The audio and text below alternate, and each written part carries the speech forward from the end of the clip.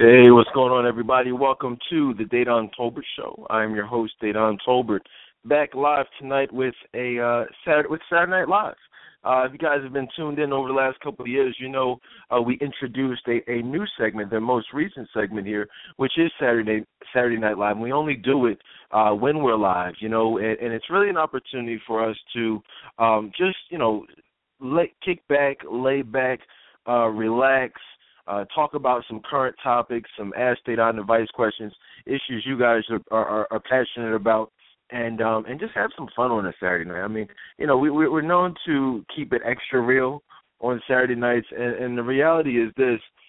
What I've found is that one of the reasons, if you guys aren't familiar, one of the reasons we even moved to 7 nights a week is because I realized that there was a need. I saw a direct need for some form of entertainment, but also something that was, wholesome, something that could actually benefit, your lives. And what I found is that historically, people who are familiar with the show but not listening to the show tend to be, let's keep it real, either laid up, booed up, clubbing it up, and so, you know what I mean? And so that's what we're doing tonight. Well, I like to, think of this show as an alternative to a worldly lifestyle.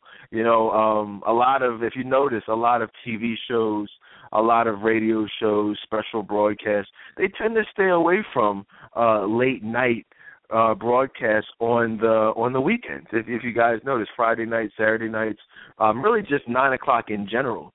And so, but I don't look at it that way. I look at it like, between the hours of 9 and midnight.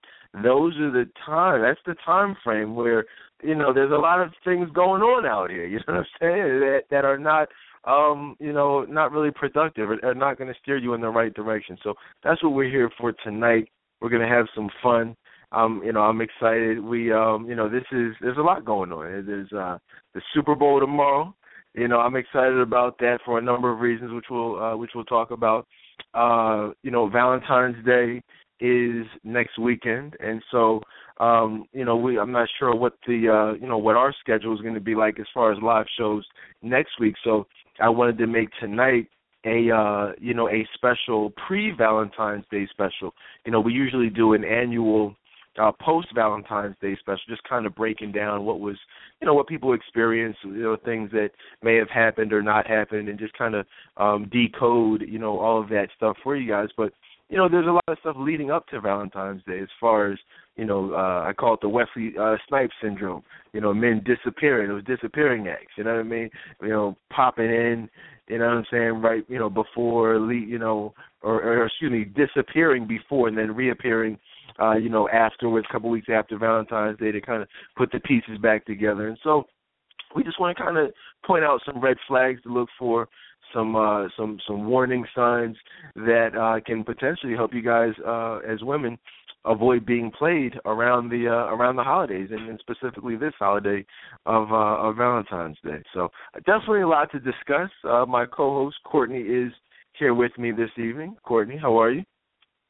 I am doing well. Thanks for asking. It's so good to be here tonight. Because I always like our Saturday Night Live shows. Like, they're always, classics. They're always just real and just very relaxed and chill. So I'm ready just to get into, talking about, the current topics as well as advice questions that I know a lot of the listeners had. Yeah, and I'll tell you guys something. It's interesting. We've actually, now that I think about it, because we always enjoy doing them, Saturday Night Live. But now that I think about it, there's actually been only a handful of live Saturday Night Live shows. We've rebroadcasted the best of Saturday Night Live, the ones that we've done, a few times. But there've actually only been a handful, and and Courtney's right. The ones that we have done have been pretty, pretty good. So that's what we're going to do tonight. You guys are welcome to call in with questions, listen in, write in, whatever you want to do. Want to jump into it tonight, and, first of all, thank you guys for checking out. A lot of you guys subscribed to my YouTube channel, which I've been mentioning over the last couple weeks. I told you guys we're going to be doing a new, Courtney and I both, some YouTube videos. I'm working on my Ask Dedan advice series now, and I just posted the first of many new videos. The first one being on just really the definition of what it means to be a wife. Just kind of outlining a couple things that I've seen in society that have played a major role in many women being passed over, not chosen, not taken seriously, strung along, those types of things. And so I would, obviously you guys listen to the show so you know about it and you get that information here, but, in case you don't have 2 hours, 3 hours to, listen to a whole show and get, all the information, I try to do the videos just to kind of summarize, specific points that we touch on here on the show. So definitely subscribe, youtube.com/Ask Dedan. Like the videos, share the videos, and, we'll keep it moving that way. Courtney, did you get a chance to see the new video on the definition of a perfect wife? Yes, I did, and I really enjoyed it. I always watch your videos, even prior to becoming the co-host. Like, I was always following somehow in some capacity. So it was just good to see a new video because I know it's been a while. And so it was good. It was good to see that. And it was, and it just gave really just great information as always. And I look forward to more. And also to the listeners, I'll have one coming out tomorrow, so look out for that as well.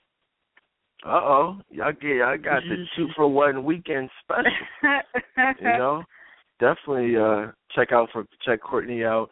And that's what it is, man. One of the things I've found is that, with this show, I just have so much peace, at this point, in the beginning. And I'm not going to tell this story for the millionth time, but just, it was all for the wrong reasons, likes and, ratings and advertising dollars and celebrity guests. And, that stuff is, it's all well and good, but at the end of the day, it's really about just, I've learned and I've noticed that it's just about providing quality information.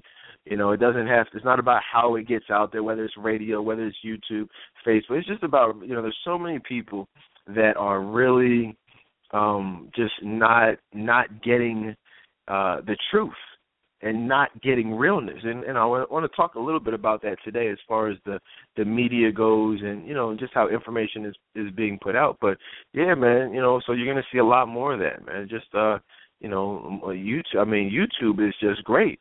You know what I'm saying?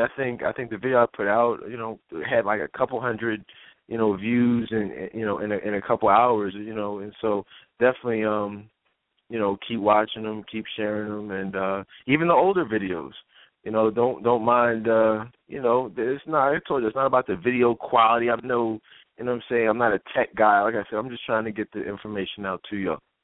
But yeah, let's get into it. So the Super Bowl is tomorrow. Now we got the Carolina Panthers going up against the Denver Broncos. Now, Courtney, are you a Super Bowl fan? I know you're not a football, big football fan in general, but do you watch the Super Bowl? What do you historically do?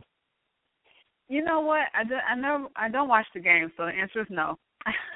But just being honest, I'm not a football fan. I think I might have said this before, not sure, but I'm more into basketball. But I do watch the halftime performances.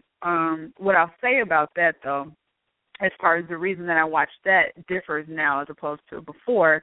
Before I would watch it just solely for entertainment purposes and, see what people had on and, something to talk about at work the next day, whatever the case may be.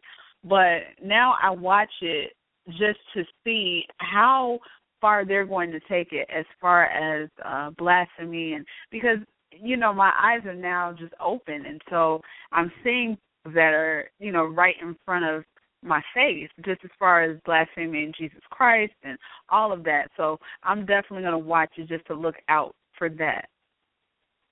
Yeah, speaking of, just blasphemy and just, I'll tell y'all the other, I think, a couple things. Today I reposted last year's Super Bowl special. And we do an annual, if you guys are newer, we do an annual Super Bowl or post-Super Bowl special where we do exactly what Courtney mentioned, which is really just analyze the demonic, the satanic imagery, clear, blatant symbolism specifically designed to blaspheme the name of Jesus Christ, push forth a new world order, a demonic and satanic agenda, and that's just what it is every year. And if you tune into any of our Super Bowl specials, just Google Super Bowl, on the Dedan Tolbert show, so Super Bowl special, and it should come right up for you. Check it out on iTunes or wherever, and you'll hear just a very in-depth analyzation. And so next week's show, whenever we do it, we'll definitely, in fact, we may even tie that into, because tonight we said last time we were going to talk about the Lucifer, Lucifer's that new show on Fox, and Courtney and I have both prepared a lot of notes, and that's really going to be a deep show. So I didn't want to do that on a Saturday night. We'll do that sometime next week, and so maybe we'll combine that with all this stuff that you will be seeing in the Super Bowl. Actually, it's funny how God works stuff out like that, I think that's will actually be a good idea to do, since we'll be on the same types of topics. So we'll do that. But yeah, man. But I was mentioning though, so the Beyonce performance from a couple of years ago. I remember I was watching with my man Oshel, and I'll be over Oshel's crib tomorrow, and we're watching the Super Bowl. And, only thing with him, man, I told you, he likes to turn stuff off. I'm like, we gotta. You know what I'm saying? I like to watch it. Like I gotta do a show on this. So he's, he just doesn't want it in his house. He like, no, I don't want to. He turns on the. What the heck does he turn on? I forget. I told y'all last time, but I forget what it is. It's like an alternative, something on another channel that he likes to watch every year to avoid that stuff. But, whether you watch it, whether you don't, just be aware. You know what I mean? Just be aware that when you have these major stages, whether it's the Super Bowl, the Oscars, the Grammys, the MTV Music Awards, like these are the stages where you have the most, viewers, and so they're going to use, these as opportunities to push forth that agenda. And one of the things that I'm really happy about is that you're seeing nowadays more and more. It's interesting, I'll put it like this: back in the day, there used to be, the entertainment industry as a whole. To really think about it, it used to be a lot bigger. There used to be a lot more mainstream artists, pop stars. There used to be a lot more movie stars that were, relevant and making, money, and, there was just a lot more. Like, even television stars. But now what I'm starting to see, I don't know if you guys have noticed, but the circle is shrinking, compared to previous years, and what's happening is, they're being more selective with who, because it's at a level now where it calls for such blatant representation of that agenda. And I don't know if people are, I don't know their reasoning for it, but it's just a very more tight-knit circle. But the people who are representing, the people who are in the limelight, in that spotlight, are very blatant, very, just obvious with who and what they serve. And so I just want to, make you guys aware of that as much as possible, because, it affects us as believers. You know what I'm saying? In fact, we're seeing at this point, just unparalleled, allegiances. I was talking on social media last week about Kirk Franklin. Now we've discussed him over the last few months. I mean, he has this new album out, and I guess it's his time to pay back the favors and for the fame and the fortune and the success. But he's just wilding out right now. He came a couple months ago. He came out in defense of homosexuality and even apologized on behalf of the church to the gay community. Just craziness. Just kind of, then he's saying, his album is called Lose Your Religion, and just kind of talking about how religion is bad and people need to give up their religion and, just embrace quote unquote spirituality, which is just, it just sends even attacking the church, to defend the naming of the CD, just really attacking the church and just the organization, the structure of the church itself, and the role that they play in religion. So obviously, as someone as influential as he is in the church, in the gospel music world, it just sends a totally counterproductive message than what should be sent.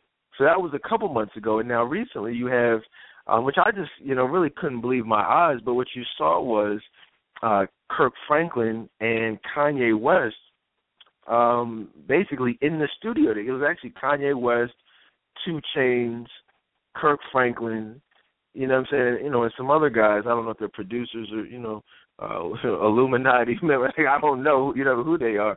But, and it's weird. Like, I don't know. It's like people don't seem to be outraged about that. People don't see a problem with that. Like, you don't hear people like in the church, in, your social media, timeline talking about this. Whereas I'm looking at like where do they do that at? Like seriously, really just think about it for a second. If you think about just really what is a gospel artist, right? Seriously, like just think about it for a second. What's a gospel artist? Is someone who is, in entertainment, but with the purpose of bringing souls to Christ through music. First of all, praise and worship, glorifying the name of Jesus Christ. But at the end of the day, bringing souls to Christ through music. Introducing people to the Word through song, through dance. That's the role of Kirk Franklin. That's his job. That's the job of anyone who calls himself a gospel artist. So if that's your job, and I'm just asking, but if that's your sole purpose, or what should be your sole purpose, how do you justify it? I really would like an answer to this, 'cause I'm sure there are people out there who think it's okay, but how do you justify, one, making music, doing business, standing with, representing with someone who specifically has a job of blaspheming the name of Jesus Christ?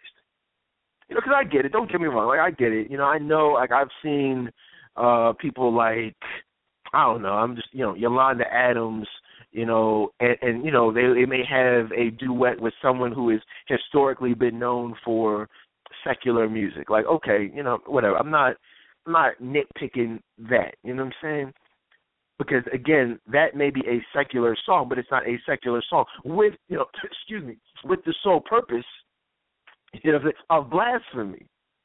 But when you have somebody like Kanye West, who, obviously calls himself Yeezus, which is a direct, mockery of Jesus Christ, and just literally puts out, I don't know if people understand, but literally satanic worship music. Like, that's what it is. Like, if you just have to listen to it and you'll hear it's satanic worship. The vast majority of his music. And so how do you do that?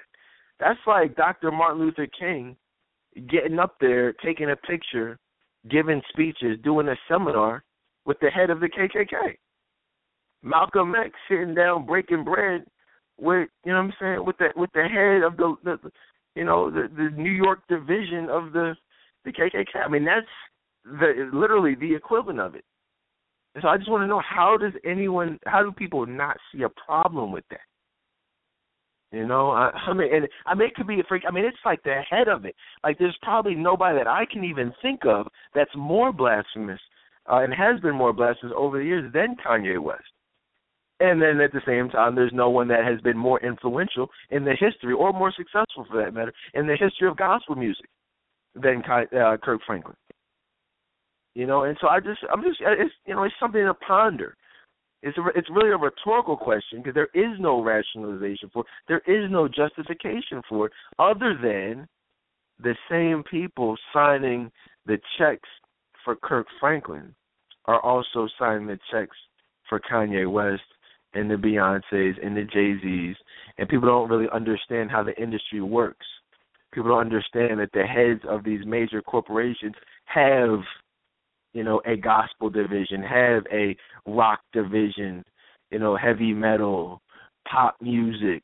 It's all the same, under the same umbrella. They all use many of the same distribution companies, marketing companies. It's all the same. For their videos, it's the same directors. It's the same cinematographers, right? I mean, it's the same, editors. It's for all these videos, for all these movies. And those, and I was just want to, tell you, those are the people to look out for. Those are the people who are most evil, the people who actually do the editing. Like, you ever be watching the show and all of a sudden somebody throws up a certain symbol and, like, the camera just, like, zooms in on it for, like, a couple of seconds and then zooms back out and it goes back to the, what everybody else was doing. Like, those are the people, the tech guys. Those are the people who've really been, initiated and have really taken these oaths to, like, it's deep. It's not just the celebrities. It's the people behind the scenes. I mean, I'm just, and it's crazy out here. I mean, any thoughts on, like, have you seen what I'm talking about? Yeah, I have. And just to make a comment about the Kirk Franklin thing, I mean, like you said, they're pretty much on the same page as far as blaspheming God. It's not. I think people look at Kirk and they say, well, he's gospel, he represents God. But then you have to think about, just over the years, just think about his smile video. Think about, like, ask yourself, why does he have lipstick on in the smile video? Why is he doing certain things? Why is he associating himself with Kanye West? And then the funny part is that people, I don't know the reason for it, but people become, like, they get amnesia as far as Kanye West. What I notice a lot as far as Kanye West is I don't hear a lot of focus on or even attention brought to the fact that he calls himself Jesus. I hear people, especially in this situation with him teaming up with Kirk, I could see someone saying, oh, well, yeah, because he did Jesus Walks. And it's like people forget about what's going on right now. Kanye West has a song in one of his, a line in one of his songs. He says, I made Jesus walk, so I'm never going to hell. Some. I'm like, what? Wow. Like, he actually believes that. Actually, I don't know if he believes that or not, but it was a very interesting line. I mean, like, he really said that, though. And I'm like, yo, you really think that you can blaspheme in the name of Jesus Christ and not go to hell just because you made a song called Jesus Walks, which really, at the end of the day, has absolutely nothing to do with glorifying Jesus Christ? And I mean, the funny thing is, it's like, you're right. I mean, I don't know if it's amnesia or is it just ignorance or just flat out stupidity, because I actually heard Jesus Walks being played on gospel stations. And I'm just looking like, and I'm like, really, like, what the hell is wrong with people? I mean, seriously, like, that's the only thing that really comes to mind. Like, seriously, like, what's wrong with you? Like, if you think that's some form of gospel song, or you think that that's in some way glorifying Jesus Christ, just because the song title is Jesus Walks, complete foolishness. Now, watch this. I just want to talk to you real quick about something, because I've been watching a lot of things on YouTube lately. Right now, here's the thing. I was watching. A lot of y'all know the Breakfast Club. Now, the Breakfast Club is. It's actually the number one urban radio show in New York right now. DJ Envy, Charlemagne, Angela Yee, and and what they do, if you're unfamiliar, they have different celebrity guests on. They just kind of, it's the irony is that they're known for being real, but it's nothing is real if it's in the mainstream media. But that's a whole other topic. But a couple of things I was watching. And a couple things about that. But first, Joe Budden was recently on. I don't know if you guys know him from the rap group Slaughterhouse. He's was on Love and Hip Hop, and I think is now on Couples Therapy. But now he's a very well respected MC. If you don't know, Slaughterhouse is a group that was brought together by Eminem. And it consists of members. I think like 4 or 5 of like the more respected lyricists in the industry. And so that's the purpose it serves, is for being, that group serves being real and having real lyrics, real hip-hop. So Joe Budden, just so you know, if you're unfamiliar, maybe you just saw him on Love and Hip Hop, like he's basically regarded as one of the top lyricists in all of hip-hop. That's how Slaughterhouse is viewed by people who understand hip hop. Just so you understand that. Like, he kind of is like a buffoon on like these reality shows. But as far as hip hop goes, that's the role. And I'll tell you why I'm focusing on that in a minute. But very well respected in the hip hop industry. So he's on the Breakfast Club.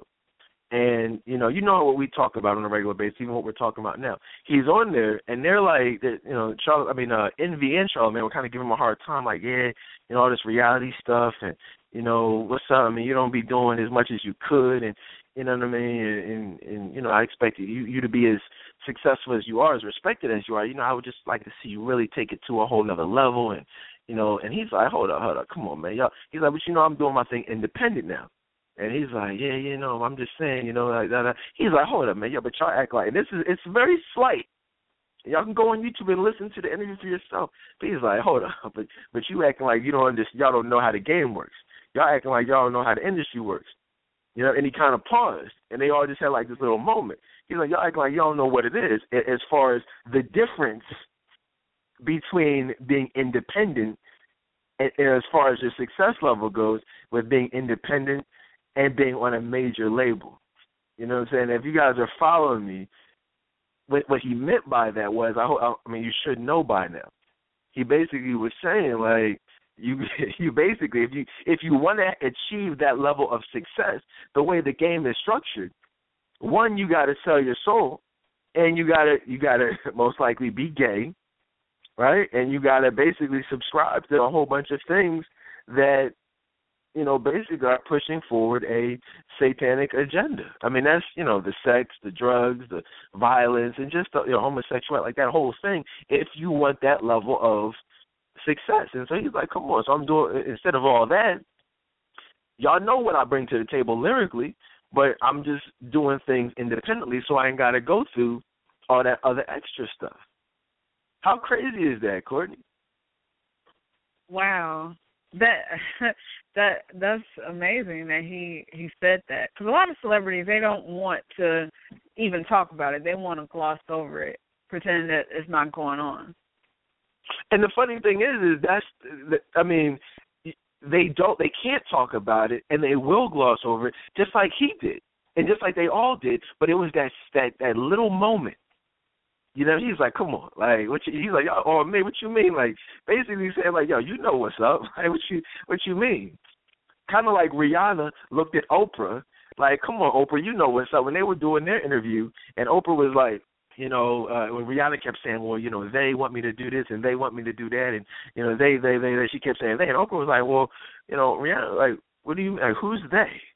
And Rihanna was like, come on, Oprah, like, you know who they is.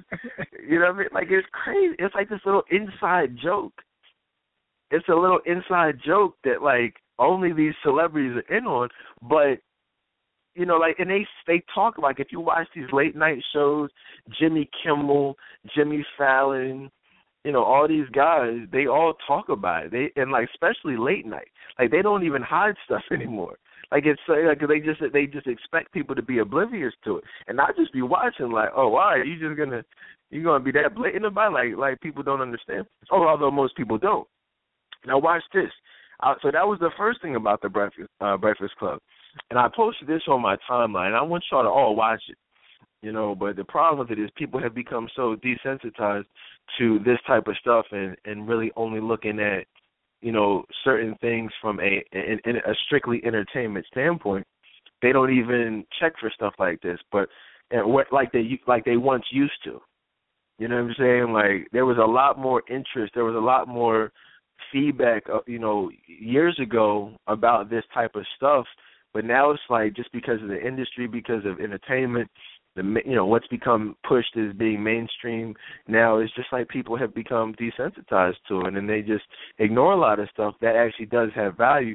But let something be about a 30-second Vine, a little comedy skit.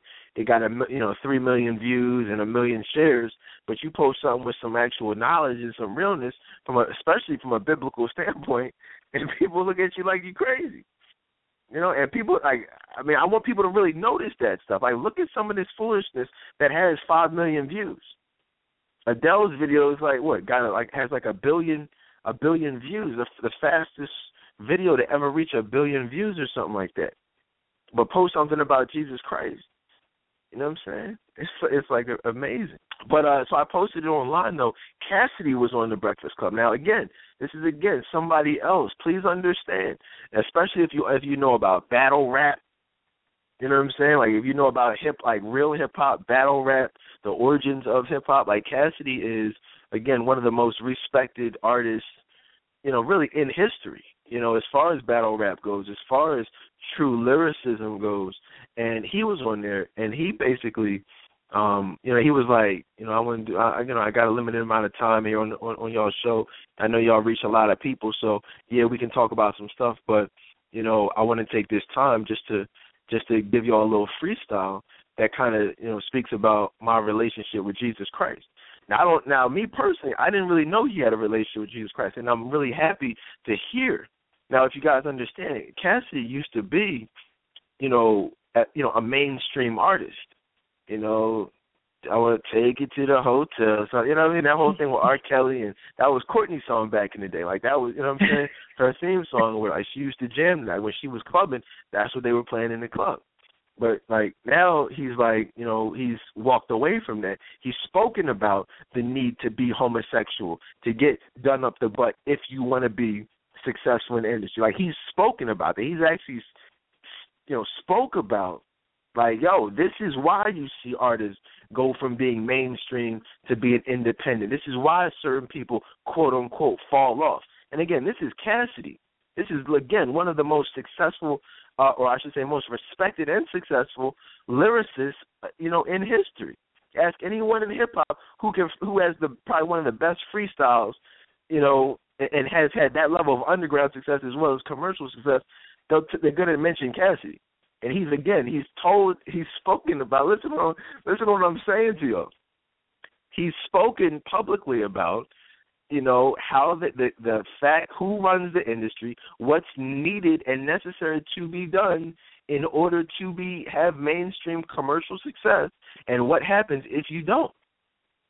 And so you really got to look. I mean, I told y'all before, he said, what did he say? He was like, I'm not a homo, so I don't expect the sales, but either you're going to respect me or you're going to catch a shell. I've told y'all that before, and just to, what I'm saying, like, that's basically how it works. He said, I'm not a homo, I'm not gay, so I don't expect a lot of record sales. Y'all get it. You know what I'm saying? I don't gotta beat it. Like, you know what I'm saying? And so I say all this just to kind of, continue the conversation, open up some eyes, open up some ears, understand that there is realness out there. You know what I mean? You just have to look for it, and understand what exactly you are, what you're looking for. What else is going on? What else is going on around the world right now? A lot of things going on around the world. A lot of people are talking about Meek Mill. A lot of people are talking about Meek Mill. Somebody said, well, how you feel about Meek Mill? I said, I don't care. You know what I mean? Like, I don't care about his beef with Drake. I don't care about his beef with 50 Cent. We mentioned the other night that he was, I think we talked about the fact that he was, at that point, looking at some serious jail time for violating his parole. Well, a decision came down from the judge that they weren't going to send him to jail, but they were going to give him 90 days of house arrest and, and 6 years of probation. And so, I mean, again, I don't care about that. I don't know why people do care about that. Like, it doesn't matter. I don't know. I mean, do you care about Meek Mill, Courtney? Just asking. No. What I will say is he's another example of, if you just Google Meek Mill, you'll see, click on images, you'll see some, hopefully what are about, at this point, very recognizable, hand signs, images that really coincide with all the things that we've been talking about as far as, what's needed to be, to achieve a certain level of mainstream success. And so it's, this stuff is out there. It's just, you look at one of his first singles was probably, that song Amen that ironically he had with Drake where he's like, you know, I just want to thank God for allowing me to smash off all the bad bitches, and you know, there's some bad bitches in the club. And amen. Like, it's like crazy stuff. Like, you know what I mean? Like, so like that's the type of stuff that you've got to do, you know, if you wanna be successful. In fact, I'll even tell you, just watch this. Look at any relatively new artist that comes out, or even some of these artists that are trying to make a comeback or just kind of maintain their notoriety. You know, their songs are going to have some form of, in many cases, some form of spiritual reference of some sort, whether it's making a mockery of Christ, whether it's a mockery of the church, some type of church-related imagery in the video when they perform on major venues and events, like, you know, the performances. You know, it's all that type of stuff, and you got to look for that and just be like, oh, okay, so that's why you're successful. In fact, if you look at tomorrow's Super Bowl, if you notice what's happening, they're going very hard. If you look at what they're doing, they're getting a 3-for-1 special, right? They're getting a 3-for-1 special, which is they really don't do this. Historically, it's been like one major artist. It's either Bruno Mars, it's Beyonce, it's Janet Jackson, it's Madonna. You know what I mean? It's like one major headliner, and that's just what it is. Well, this year, they said, you know what? This is going to be a big big Super Bowl.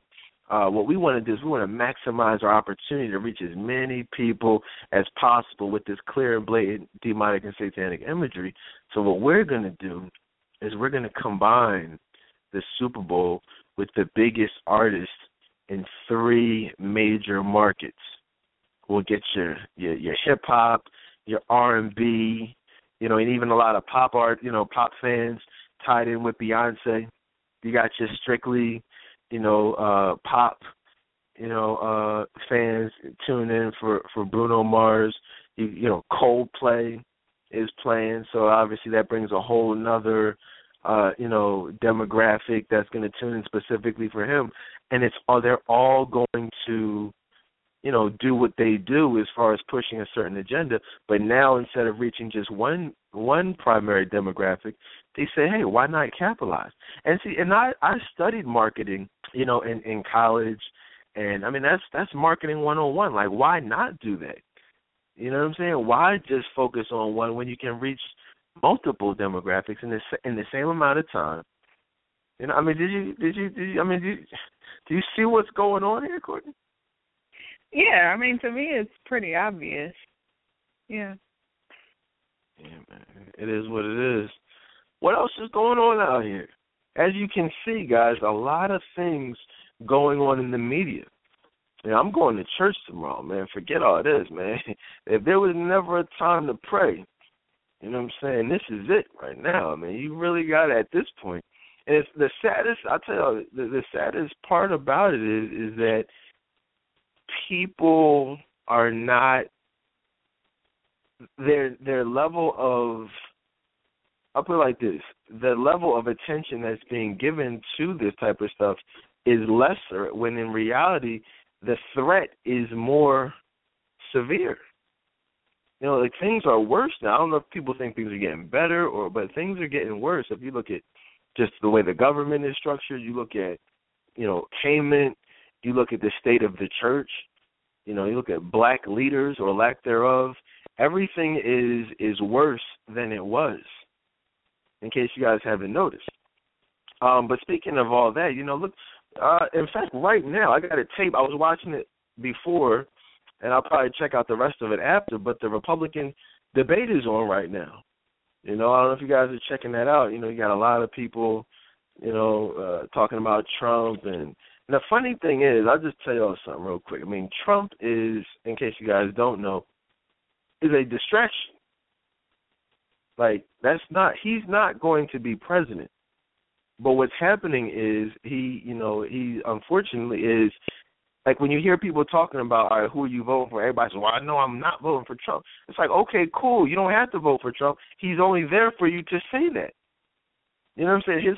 The whole purpose of him is to take away attention, you know, from people who really are pushing, you know, a certain message and a certain agenda.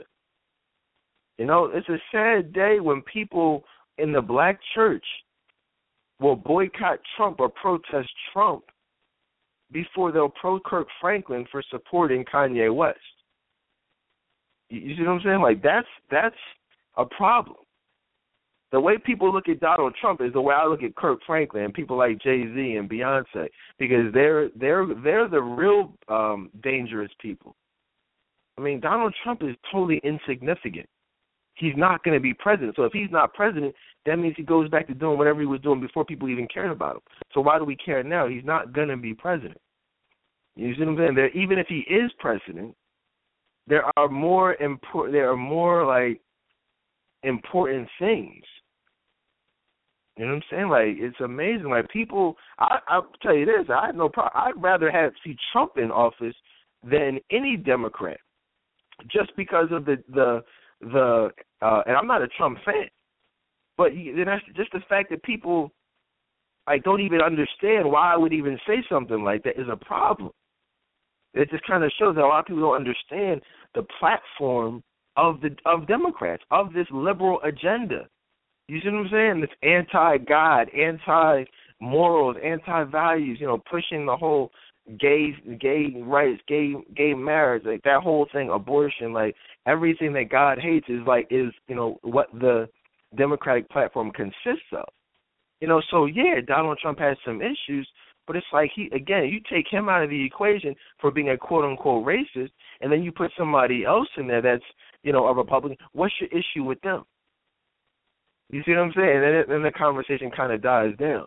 Because that would actually force people to actually tune in to the debates and actually tune in to hear, like, all right, well, what are they really saying?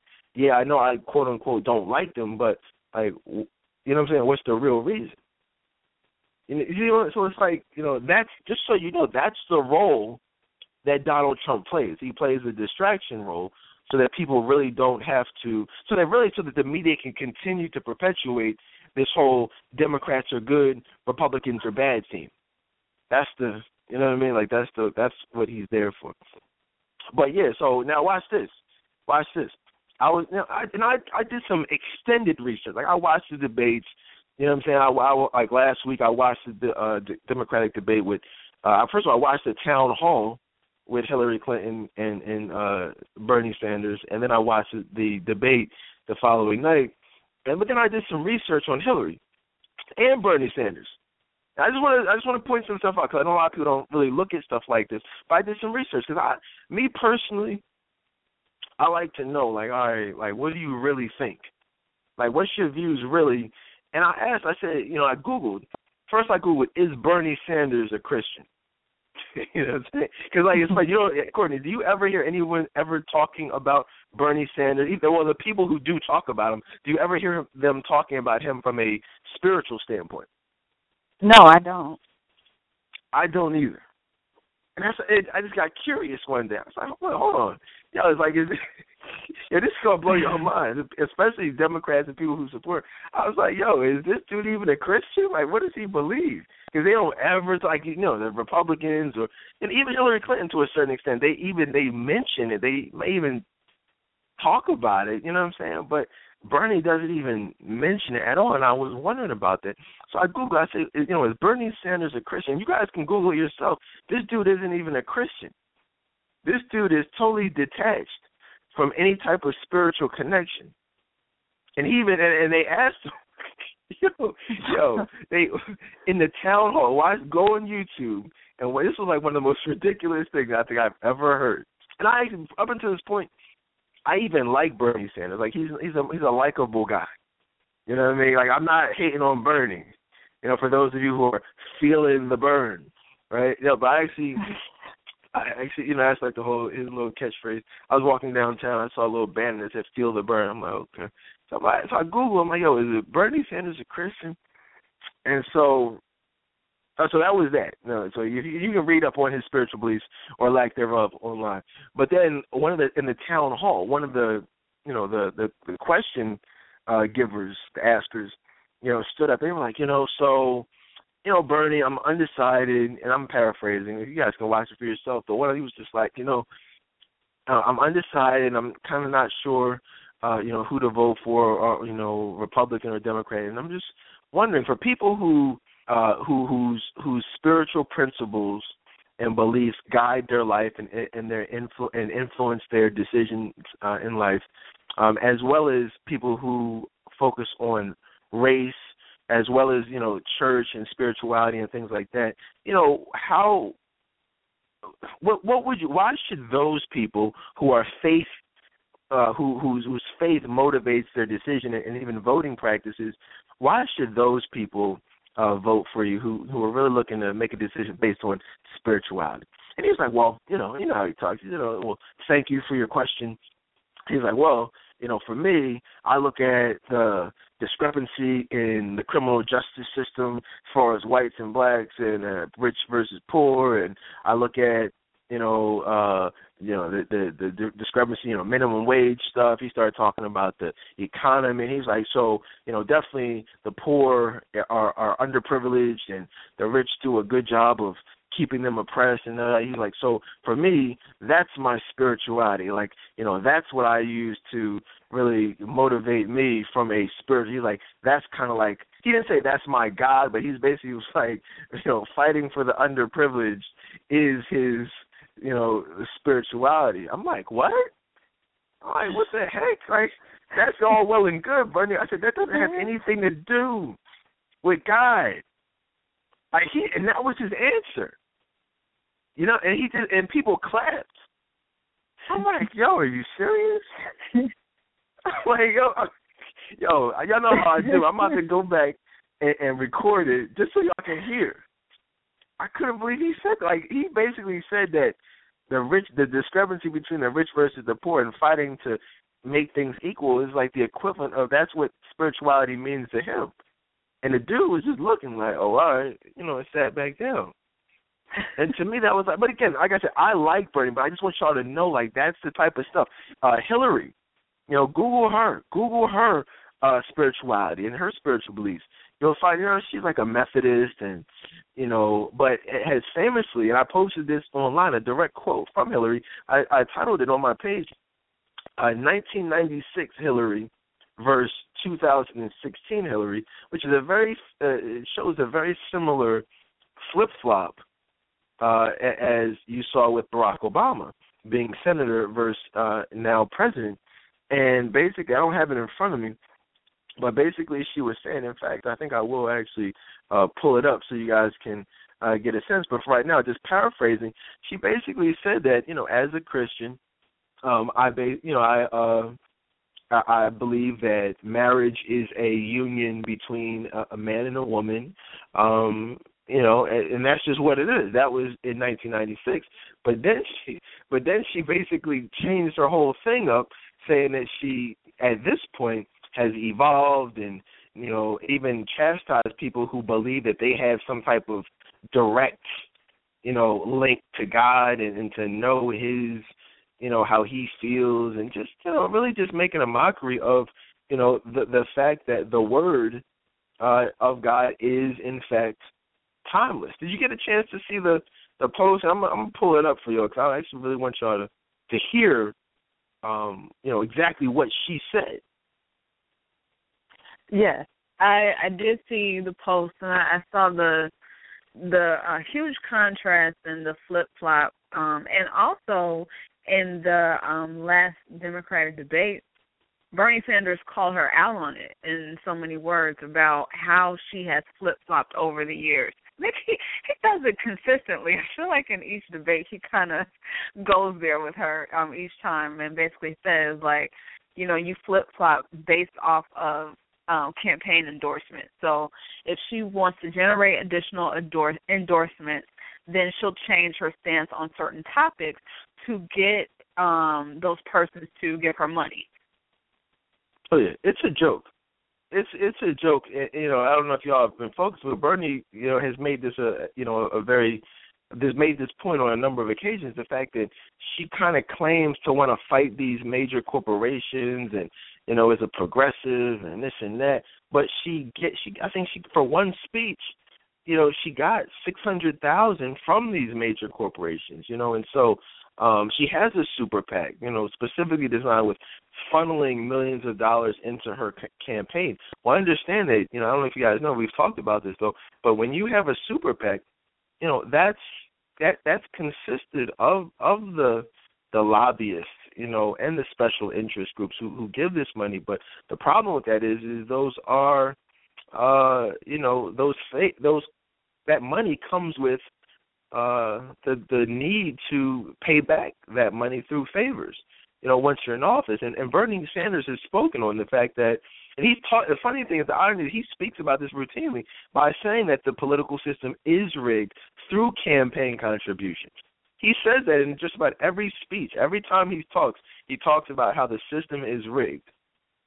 And he talks specifically about how these major corporations, these special interest groups, finance these campaigns, and how when these people get in office, they have to pay back that money through favors. Now, but the funny thing is, and Hillary, watch this, Hillary Clinton, even, that's how she does flip-flop and does kind of go however the wind blows, because she agrees with Bernie, but she's actually the person that he's talking about. Barack Obama is the type of people that Bernie Sanders is talking about. When he says the system is rigged, he's talking about Obama. He's talking about the Clintons. He's talking about the Bushes. They all have had super PACs. They've all been influenced and are still influenced by lobbyists. So, yes, for those people who like Bernie Sanders and think, oh, yeah, he's keeping it real, he speaks the truth, well, understand, they won't say it. He won't say it because he's a Democrat, but he's talking about Obama. Obama has benefited from exactly the type of campaign contributions that Bernie Sanders is talking about. But nobody, nobody connects the dots. Like, they're like, oh, yeah, right on, Bernie, that's what's up. Thanks for speaking the truth. But if you like Bernie, then you can't really support Obama or Clinton because he's speaking about those types of politicians. But I pulled it up. And this is what we do on Saturday Night Live. We got a lot to talk about, but as you can see, there's a lot going on from a political standpoint, from a spiritual standpoint that we got to get out the way. Then we can have a little bit of fun talking about the late night creep sessions that be going on Saturday night. We'll talk about that in a little bit. But for right now, let me just read what Hillary said. Now, this is 1996 Hillary. Now she says, marriage, and I quote, marriage has historic, religious, and moral content that goes back to the beginning of time, and I think a marriage has always been between a man and a woman. She said in 1996, according to God and Hillary Clinton by Paul Kenger, who wrote a book about Hillary, specifically on her spirituality. Now, in 2014, this is a quote. She says, one of my big problems right now is that too many people believe that they have a direct line to the divine and they never want to change their mind about anything. All right? It says in 2014 in an interview in which she said that she now supports gay marriage. She goes on to quote saying that we are living at a time when this extraordinary change is occurring, and I'm proud of our country. I think that we have all evolved, and it's been one of the fastest, most sweeping transformations that I'm aware of. Well, when you look at that, like, since when is it okay to flip-flop on a major issue like that? Like, that's unprecedented. This is, in fact, like, I follow politics. Just understand, like, if you notice, like, if you watch the Republican debates and somebody votes one way, you know what I'm saying, and then on another issue they vote another way, those candidates opposing that person are quick to point that out. If you guys notice, like, they'll they got their voting record, their whole voting record's going 20 years back, and they're quick to point that out. You will know, back here you said this, but then you voted that. They pull stuff out the woodwork. But when it comes to these types of monumental transformations, not just a voting record, but monumental transformations, Have you guys noticed that nobody, not the moderators, not these political pundits, you know what I'm saying, not the other candidates, nobody focuses on the fact that these people have just totally transformed their entire political platform. I mean, does that not bother you just a little bit, Courtney? It does. They don't point that out at all. Just aside from Bernie Sanders, but he's still not direct about it. You know what I'm saying? It's still not talked about. And then also, the same thing that we see with Hillary Clinton, the flip-flopping, as far as, you know, what she said in the beginning 20 years ago as opposed to now. We see that with Obama before he became president, you know, as opposed to now. And his votes on gay marriage, he embraces it now, but before it was a marriage between man and woman. Same thing. You know, and I'm not, let me just say this, I'm not even knocking that. You know what I'm saying? Because I understand how the industry is. I understand how politics works. If you want to win, you're going to, if you are, see, that's the problem. People don't understand politics and the fact that true Christians really can't be in politics because you have to sway with however the votes go. I mean, politics, you can't be a politician with no votes. You can't be a politician with no support from your party. If you want to call yourself a Democrat, you just can't, you cannot not, have a problem with homosexuality and gay rights. That's what you, as a Democrat, you have to support gay marriage. I don't understand if people realize that. You have to. So that basically says you cannot, please listen to what I'm saying, biblically, you cannot be a Christian and be a Democrat at the same time because true Christians follow the Word of God, period. I'm not saying anything that's wrong. Christians follow the teachings of the Bible. We all know what the Bible says about homosexuality, gay marriage, this and that. So, again, if you want to be a Democrat, and I'm not knocking anybody, I'm sure there's some Democrats listening, but I'm just saying you can't be a Democrat and support homosexual, you can't be a Christian and be a Democrat for real, because as a Democrat, you have to support gay rights. Well, if you want to be in politics. Now, if you're just a voter, you can do what you want. But I'm just saying as a politician, you know what I'm saying? And I just have I can't support, anyone who is an advocate for things that God hates. Just as a man, as a Christian, that's just not me. They say, well, who are you voting for? I say, well, really, again, I understand that both parties are playing for the same team. There's a reason why the questions are scripted a certain way. There's a reason why certain questions aren't asked, why certain topics aren't even touched on, because it's all scripted. You see, I understand that, you know what I mean? And so, it is what it is, though.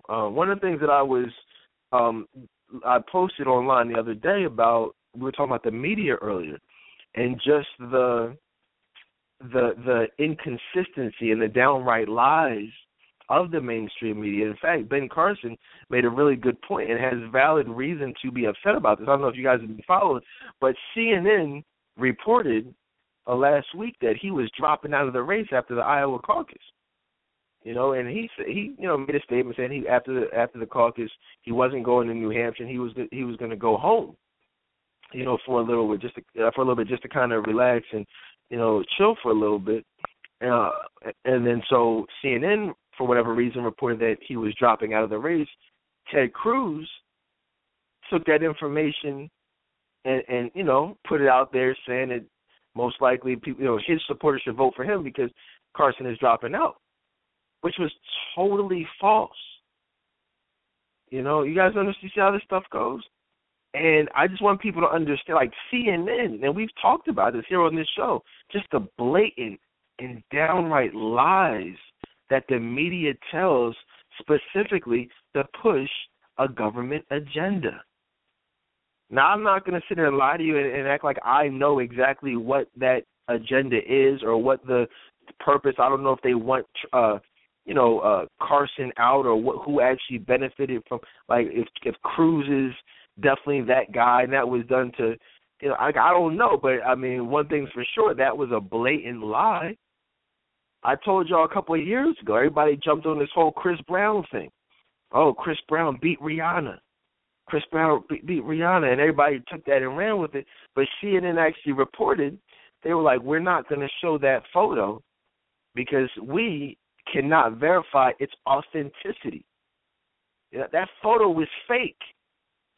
You know what I'm saying? Everybody to this day shows that Rihanna photo of her face all bruised up as if it's truth, as if Chris Brown really beat that girl. You know, specifically based on that photo that the LAPD photoshopped. You know what I'm saying? But CNN actually say we can't verify its authenticity. So if CNN can't verify, then guess what? It can't be verified, which is code for it's fake. But, you know, nobody ever came out and clarified. Nobody ever came out and said, hey, look, you know, this was fake. But, you know, because they enjoyed the fact that you have a black man now being, defamed. You know what I'm saying? And attacked.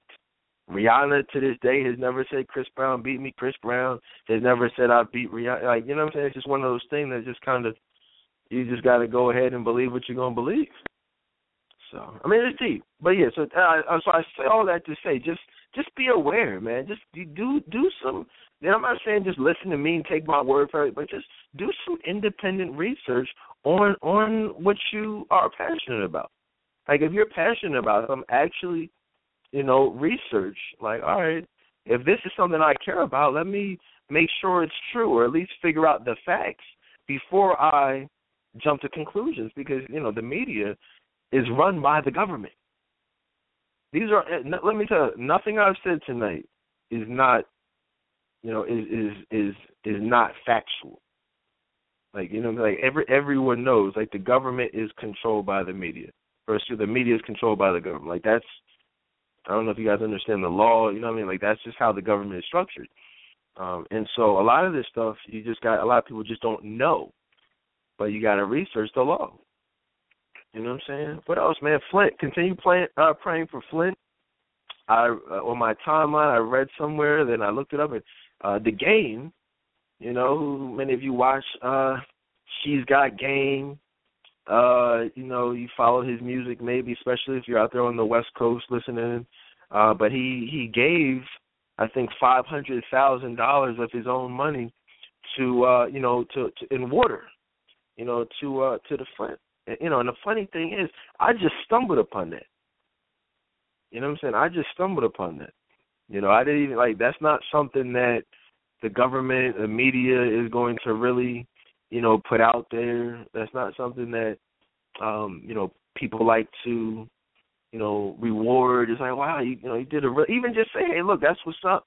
You know what I mean? Did you hear about that, Courtney, on CNN, MSNBC?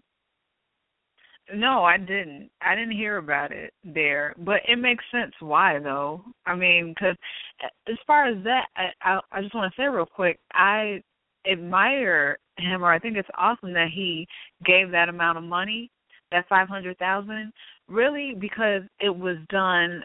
It seemed like he was being sincere about it, because that was money that he just made, off of his tour. And he gave all of that money, all that he had from that tour, to help the residents of Flint. But then you have other celebrities that come in and are just bragging about, it's like a PSA about, oh, I donated $10,000, and knowing that's not really going to do much. And so I think it's good what he did, though. Yeah, I mean, and the thing about it is, and I read the article, I actually ended up seeing an interview also. The reason he even did that, because he actually came at Madonna's neck, because Madonna was on there saying, oh, yeah, I gave $10,000. And he was like, what is that, a joke? You know what I'm saying? And he was like, nah, I'm going to go ahead. Well, he's like, why are you got more money than me, and you give him $10,000. He said, you know what, I'm just going to go ahead and give, $500. Which, and let me just say this, I appreciate that money that Madonna gave. I'm not going to come in, any amount of money, is I'm sure is appreciated by those residents. But I think what we really got to look at is, if that was Beverly Hills, we wouldn't even be having this conversation. You know, and seriously, listen, if, 90210, that area, first of all, it wouldn't even be an issue to begin with, but then certainly if it was an issue, we would have the issue corrected, by now. It wouldn't even been an issue. And I think that if you look at, the government, and, this is the last thing I want to say, because I want to talk about some other stuff, but, I just really, as my mom used to say, I'm just flabbergasted that it's weird, like no matter what, it's just like this disconnect. I'll say that. It's like no matter what the president does, no matter what this administration does, it's okay. Whether it's a crisis, whether it's, it could be anything. It's never any accountability on the president. You know what I mean? And we talked about this before. Hurricane Katrina. It was like all eyes were on Bush and only Bush. But you look at so many different tragedies. It's like nobody is. It's like people want to look around. Well, let's look at this organization. Let's look at this governor. Let's look at this mayor. But you know what I'm saying? Nobody's really looking at, ultimately, the president. For these national tragedies. And I think we have to. And I think that because we have in the past, and we will continue to do that in the future. I remember, like, that's how, like, everything, that's how it's always been. Any national issue, you look at the president, period, white, black, whoever. But not now. I don't know, I just have an issue with that. What else? Real quick, I meant to tell you our last show, and I forgot, but got a little sidetracked. But shout out to Steve Harvey and and T.I. Shout out to them for they really made some donations to some single mothers.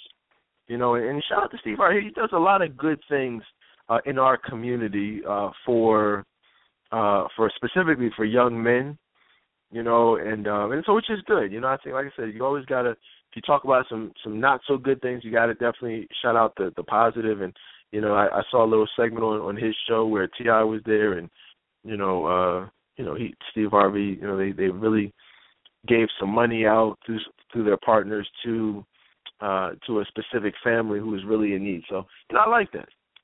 That's what's up. You check that out, Courtney. You care about that?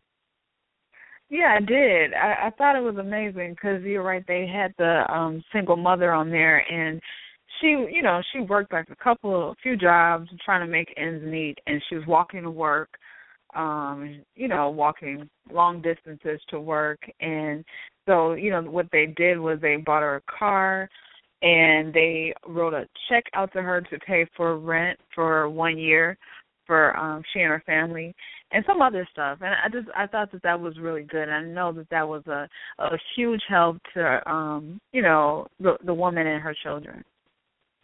Oh yeah, definitely, man. So that's collectively is just a snippet of what's going on in the world. And if you guys are newer listeners, that's what we do. We I have a platform. We're blessed to be able to talk to y'all whenever we want to, really for however long we want to, whether it's 1 hour, whether it's 2 hours, whether it's 3 hours, we have that ability. So I feel like I personally would be remiss if I didn't at least, take some time, whether it's an hour, at least just to, just to talk about some stuff that is important, but that is not being discussed on a larger platform, mainstream media. And I'm not, I'm not trying to direct attention to me, but seriously, you go back and you listen to the first hour of this show. You know what I'm saying? You said, if you hear other people talking about what we talked about just in this last hour, let me know, because I wouldn't have tuned in. But problem with it is you ain't gonna. You know what I'm saying? And that's a problem. That's a serious problem, because everything that we've been talking about is important and needs to be heard. You know what I'm saying? So, we'll continue to do it, but just keep in mind. What else, guys? What else is going on out here? What I want to do, I told y'all before, we want to talk a little bit about Valentine's Day. This is a time when, just from a counseling standpoint, this is Courtney and I both, our busiest time of the year, talk about relationship counseling, where we get, our phone is ringing off the hook we're setting up sessions, doing emotional availability assessments. Really, because what's happening is there's a lot. There's spiritual warfare going on out here. There's the devil telling people that you're going to be single forever. You're not worthy. You guys know what it is. Just those little voices. Even on a Saturday night, depression sets in, crying yourself to sleep. Different things like that, where are all lies. They're all lies that tell you that, you should be miserable and nobody wants you, and it has you going back and reflecting on past decisions, past relationships, thinking like, oh my gosh, was it me? And I messed up my opportunity to have love. Someone listening in right now, secretly and silently, is thinking, wow, hey, that's actually what I've been thinking. I know, and I'm just saying those are all lies. Those are all lies. Those are things that are not true. And so what we like to do here on this show is obviously talk about things from a biblical standpoint, which is truth. You can only combat lies with the truth. Is there anything you can relate to, Courtney, just before we get into it, just feeling like you'll be single forever, feeling like the decisions you've made in the past are the reason why you're currently single? You've maybe messed up things with someone who could have been your husband when in reality he was just someone who was sent from the enemy to destroy you. Is there anything you can relate to? Absolutely. I can relate to the voices in my head, the enemy telling me that, like you said, that I'll be single forever, and just painting a false picture of what could have been had I done X, Y, and Z, even though it wouldn't have worked out anyways. And I would just listen to it, and as a result, just feel very depressed. It would affect my day. It would affect my mood. And just to be honest, it would be some times where I just didn't want to do anything, and I would just lay in bed all day, just out of depression. I wouldn't do the things I knew I needed to do, clean, do different things like that. I wouldn't do that because I was listening to the lies. Yeah, man, there's lies out there, and I'm gonna start doing some more videos on this. Definitely the show is cool, but I think that it's important also to just discuss this stuff in as many different avenues as possible, because people are struggling with this stuff, specifically around this time of year. Obviously, Valentine's Day is a time for love, a time for companionship, intimacy. And so what I wanted to do is just kind of, and it's funny, interesting enough, Valentine's Day is also the time when a lot of women reflect on being single. But here's the thing, it's also a time which creates a lot of the reasons why women are single. Because what happens is, you know how it goes. So you're feeling some type of way. A lot of times, after the Thanksgiving holiday, after Christmas, leading up to Valentine's Day is very unpleasant for many. And even, and just, look up, you're not going to see this talked about in the mainstream media, but really just look up some of these suicide statistics, specifically in the black community, specifically amongst black women. There's a lot of suicidal, I've personally counseled thousands of women who have at one point had suicidal thoughts. We've had people calling to the show, expressing suicidal thoughts. And unfortunately, a lot of those women actually, unfortunately, do end up, killing themselves. But really, a lot of times, a lot of it has to do with a man, a child's father, a abusive father, a lot of different things. So definitely, pray for that. We need more. Go to your church and ask them, hey, I just was wondering, do you guys have a suicide ministry, like a depression ministry? And, some do, but a lot don't, and that's something I think that we need more of, is just to have the conversation about depression, because a lot of times people look at it from a therapeutic standpoint and not so much a biblical standpoint, a spiritual standpoint. They look at it more like mental. The focus is, if you look at the media, what's going on around, it's like, it's being put on from a mental standpoint, but we got to start praying about this stuff. And just so you guys know, depression really comes from largely and fundamentally from really believing the lies of the enemy for an elongated period of time. Okay, that's really what it is. That's where, just so you know, that's where it comes from. It's okay. The devil telling you you're ugly. The devil telling you you're going to be single forever. You're hopeless. You're worthless. You're powerless. You're a victim, or whatever your situation is. It's, one, being told that, and then it's two, believing that, and for many, believing it since childhood, believing it for multiple years, decades, and then is when it ends up having a physical effect. Right? I mean, then that's where, you hear people talking about different types of drugs and, treatments and things like that. But you got to look at where it originates from. And from a counseling standpoint, I try to attack it at the root, which is the lies that we believe, and you knock out the lie before it even gets to a physical standpoint. A lot of people disagree with that. That's not what, the textbook tells you. That's not what I learned in school. That's not what, what I'm saying? But how many people, are being taught things from a biblical standpoint in any type of school? So, that's what I do from a counseling standpoint. If you guys are wondering and, maybe you can relate, call me. You know what I'm saying? Email me. But that's what drives these feelings around Valentine's Day. Valentine's Day. How do you avoid? I'll start with you, Courtney. Let's just be honest. I mean, this is not, what a lot of people want to acknowledge that they're tuned into, especially not on a Saturday night. I mean, and I'm cool with that. You know what I'm saying? I'm cool with that. Like, I mean, as long as you just listen, as long as you get the information, I don't need the affirmation, the confirmation. I don't, you know what I'm saying? I don't need that. As long as somebody right now is listening in, you know what I'm saying? It's like, wow, you know what I'm saying? Like, this benefits me. This makes me feel better. This gives me hope. That's what's important. You know what I'm saying? Now, but, Courtney, have you ever felt some type of way on Valentine's Day? Have you ever gotten played, dealt with someone who had ulterior motives, around this time?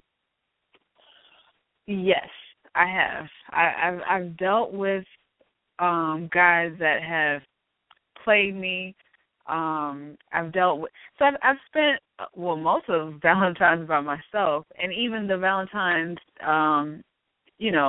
years in the past or whatever, where I've spent it with someone, it was usually just for sex only. Or, they spent it with me because they didn't have anyone else to spend it with, or they just didn't know what they wanted to do with me, and I was kind of there with something convenient. So that's something that I've experienced. I'm gonna tell y'all. I'm gonna give y'all some game. Break down some game. In fact, I may even do like that may be my new video. How to avoid getting played on Valentine's Day. That would be a nice little video blog, because that's a common question, a common topic that I often get asked, and so here's the thing. I'll tell you about me.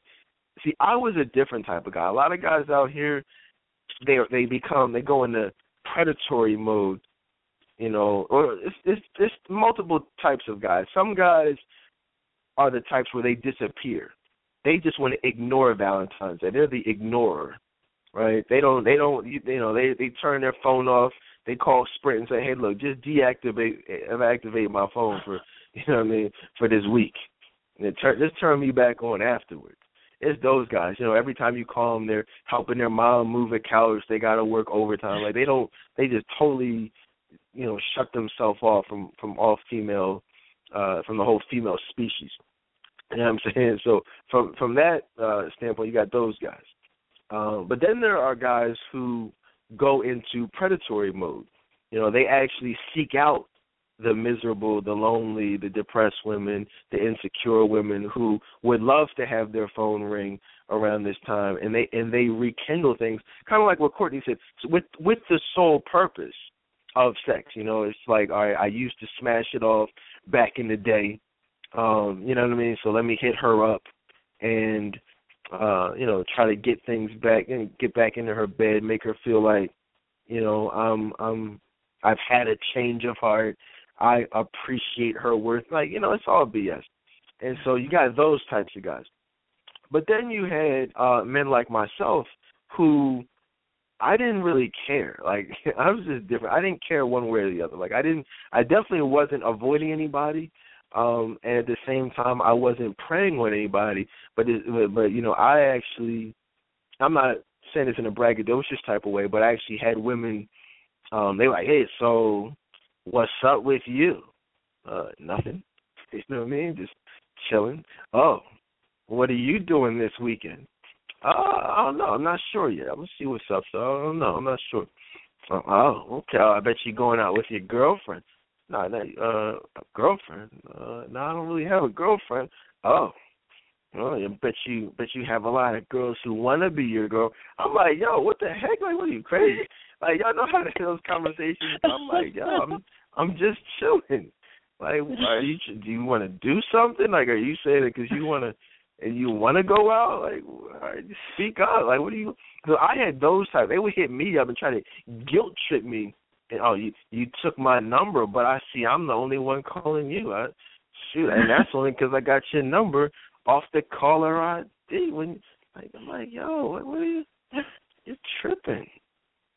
You know, so like that was me. And so we would, like, on Valentine's Day, hit the club. Like, we would go out, you know, to the club and you know, deal with women, you know, the same way we always did, and just kind of keep the pipeline stocked, so to speak.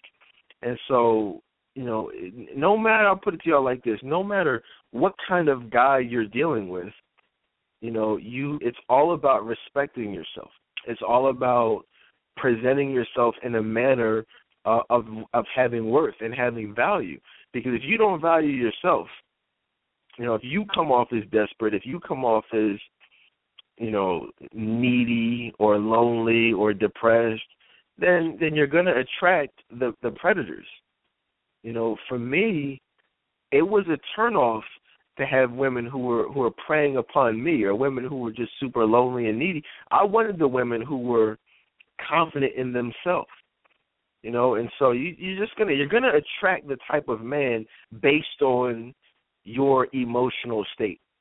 That's really what it is. You know, and that goes for 365 days out the year. That's just all the time. You know, if you are emotionally unavailable, you hear that term, but just, you know, like if you're depressed, you know, like if you feel some type of way, if you're lonely, if you're miserable around Thanksgiving, Christmas, Valentine's Day, you doubt yourself, you're going to be single. I'm not trying to make anyone feel bad, but you're not going to attract anyone who has any type of positive intention towards you. That's just being real. So it's imperative. That's why we talk about how to become emotionally available. Set up these free counseling sessions like that. That's so important, because you will never be found by someone who values you if you're devaluing yourself through sex, through insecurity. You know, it's just impossible. You know, but when you're in a healthy state, emotionally, spiritually, then you're going to attract somebody who has really good intentions towards you. How you feel about that, Courtney?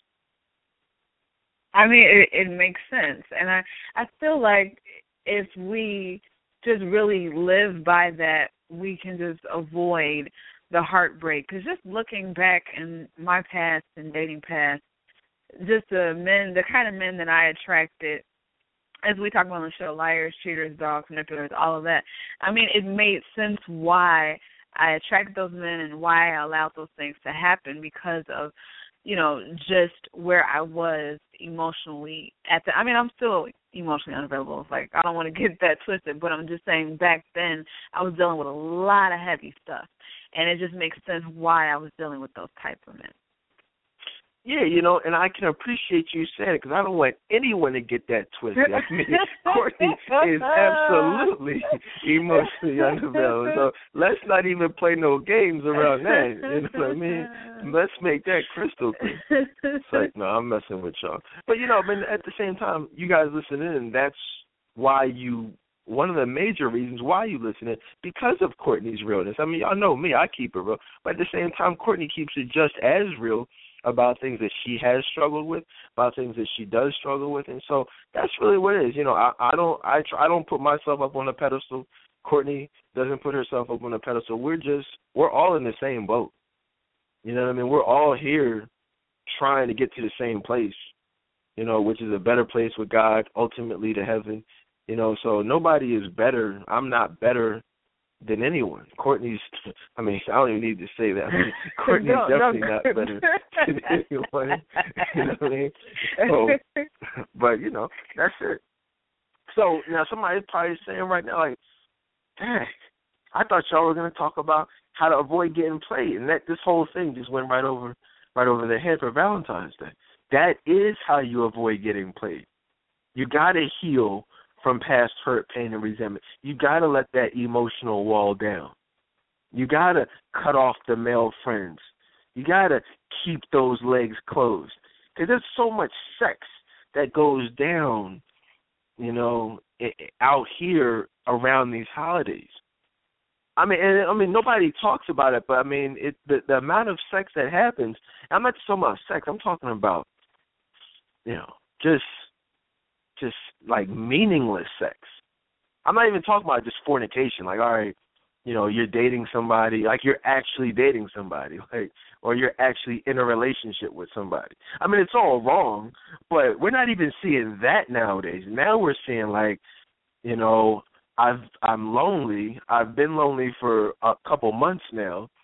I can't stand putting myself to sleep with my rabbit in the bottom sock drawer. The vibrator, the bullet, like I'm sick of that.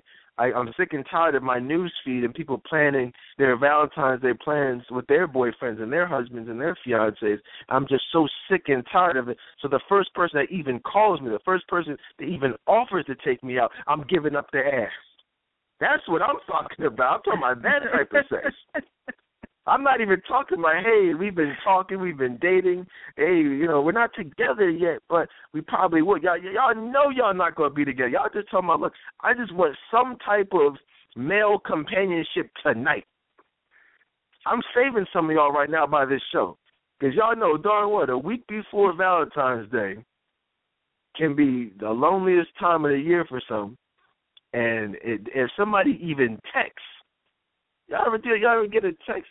Y'all get the text. You pick up the phone and call. He's like, yo, what the heck? That's like, yo, just so y'all know, that's one of my biggest pet peeves in life. That just irks my soul. You know what I mean? Like people, like I'll text, but they'll call. Like, yo, obviously I don't want to talk to you. That's why I'm texting. Like, oh yeah, I saw you. What's up? They wouldn't even say that. He's like, oh yeah, what's up? Like, what you mean? What you mean, what's up? I texted you, what's up? Like, whatever I text you, that's what's up. What you calling me for?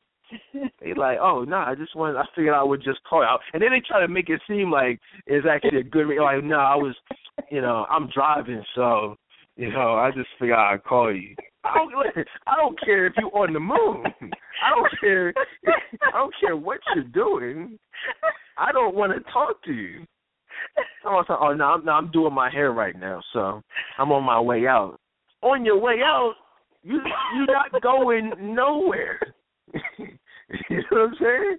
That's why you're calling, trying to get me to come over. You're not. What you doing your hair for? Talking about I'm doing my hair. Knowing darn well you got the fake Louis Vuitton scarf on.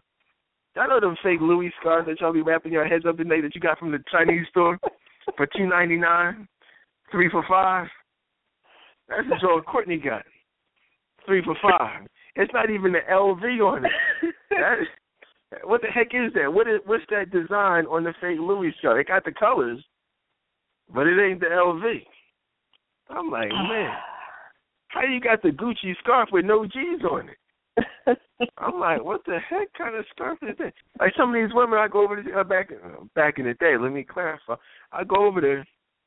You know what I'm saying? They already got their hair wrapped up. Let me just can I take it back for a second? If y'all don't mind, it's Saturday Night Live, man. Can I take it back to me and my man Gerald? If just for a second. And this is for the freaks out there. And this, no disrespect, but we know what it is. There's a lot of sex going on out here.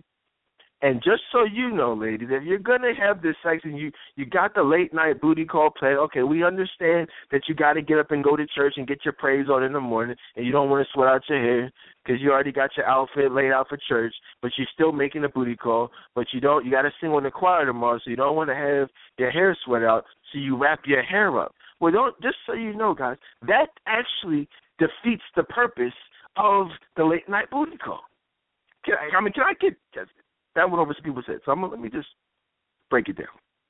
Because people need to understand the mentality, the psychology of some of these late night booty calls. See, men, ladies, like being out. We like the thrill of the chase. We like fantasies. We like, knowing that we can go out and see a beautiful woman. And like that's why there's so much first date sex that goes down, because it's like the illusion, the fantasy is there, the newness of it all is there. So if a man is going to forego all of that, the opportunity, like take a night like tonight. There were many times where I was faced with a Saturday night where I could either go out and meet, countless beautiful women and take a chance at, maybe bringing one back to the crib or, interacting with them on an ongoing basis, or go over to someone's house for basically a guaranteed booty call. But if a man is going to do that, forego all the excitement, so to speak, just to chill with you, which really isn't that enjoyable if we're being honest. Because men know this. This is a lot of women like, oh yeah, I'm letting him come over on a Saturday. That's not. You're not doing us a favor. The real pleasure is actually going out if you're in that stage. Now, if you are in that ready to settle down stage, coming over on a Saturday night with the sole purpose of smashing, y'all be out on an actual real date. If y'all really want to be real about it. So no matter how you look at it, you're not doing this guy any favors by giving him the ass on the Saturday night. I'm just telling y'all. What we really want is to be with that one true woman that we're going to be with and really be able to take out, okay, actually on Valentine's Day. So if you are the booty call on the Thursday before, the Wednesday or Tuesday night before, the previous Friday before Valentine's Day, that is not anything special, okay? But where I was going with that, I didn't forget about the fake Louis scarves. You got to take this. If we're going to do it, if we're going to pass up the Bernice Burgoses of the world, and y'all, you can Google her when you get a chance, the beautiful women of the world, ladies, going out on the town, but we end up coming to your one-bedroom apartment where you've got the smell goods, the Bath and Body Works candles and all that. If we're going to forget all that other stuff, take off this scarf, please. Please take off the scarf. You know what I mean? And I'm just if you're going to fornicate, if you're going to do it, please don't mess it up. I mean, come on. If you're going to fornicate, come on. If you're going to wake up feeling like crap, you already got your outfit ironed out for nothing, because you know darn well once the sex goes down, you ain't going to church. You said, look, I'm sad. You said, I can't sing today on the choir, Pastor. My throat is a little scratchy. No, your throat ain't scratchy. It's just that you got the conviction going on from the late night sex. So all I'm saying, if you're going to miss church, you're going to miss out on your solo that you were supposed to sing the next day for some sex. At least don't mess it up with having the fake Gucci, the fake Louis scarf on, because it's not enjoyable. The thing smells like mold. I told y'all before, Courtney don't wash that scarf. You know what I'm saying? Like, and I just know Courtney. Like, you know what I'm saying? I don't even, I just know that scarf don't get washed. So that's what I'm saying. Like, you got to wash it. Y'all just, wear it and wear it and wear it and then just buy it and go back to the Chinese, you know what I mean? And buy another 3 for $5. But at least just take it off. It's not in. Listen to what listen to what I'm saying, because I don't want there to be any confusion. There's no such thing as good sex when that head is wrapped up with the fake Gucci scarf. It's not good. He doesn't enjoy it. In fact, he's probably fantasizing about someone else. He's wishing. He's like, why did I even come here? He's saying, dang, I wish I could have just gone out with the homies. He's like, matter of fact, let me just hurry up, and I can still make it out. Yo, dude, where y'all at? Help. He's doing a 911 text. Like, yo, help me. Save me. You like, oh, yeah, I'm going to put it on this dude. He's talking about something save me. He don't even want to be there. Oh, man, so many women put such a high price tag on sex. And these men just be looking like, y'all have, sometimes we as men, man, we give y'all courtesy sex. You know what I'm saying? I'm just being honest with y'all. We just do it out of pity. You're like, yo, and listen, I'm just telling y'all, I used to do this. Like, we don't even want to be there. A lot, whereas women are thinking, yeah, I'm going to get this nigga something. I'm going to put it on him. Yeah, I'm going to make him work for this. How do you make someone work for something that he doesn't even want to begin with?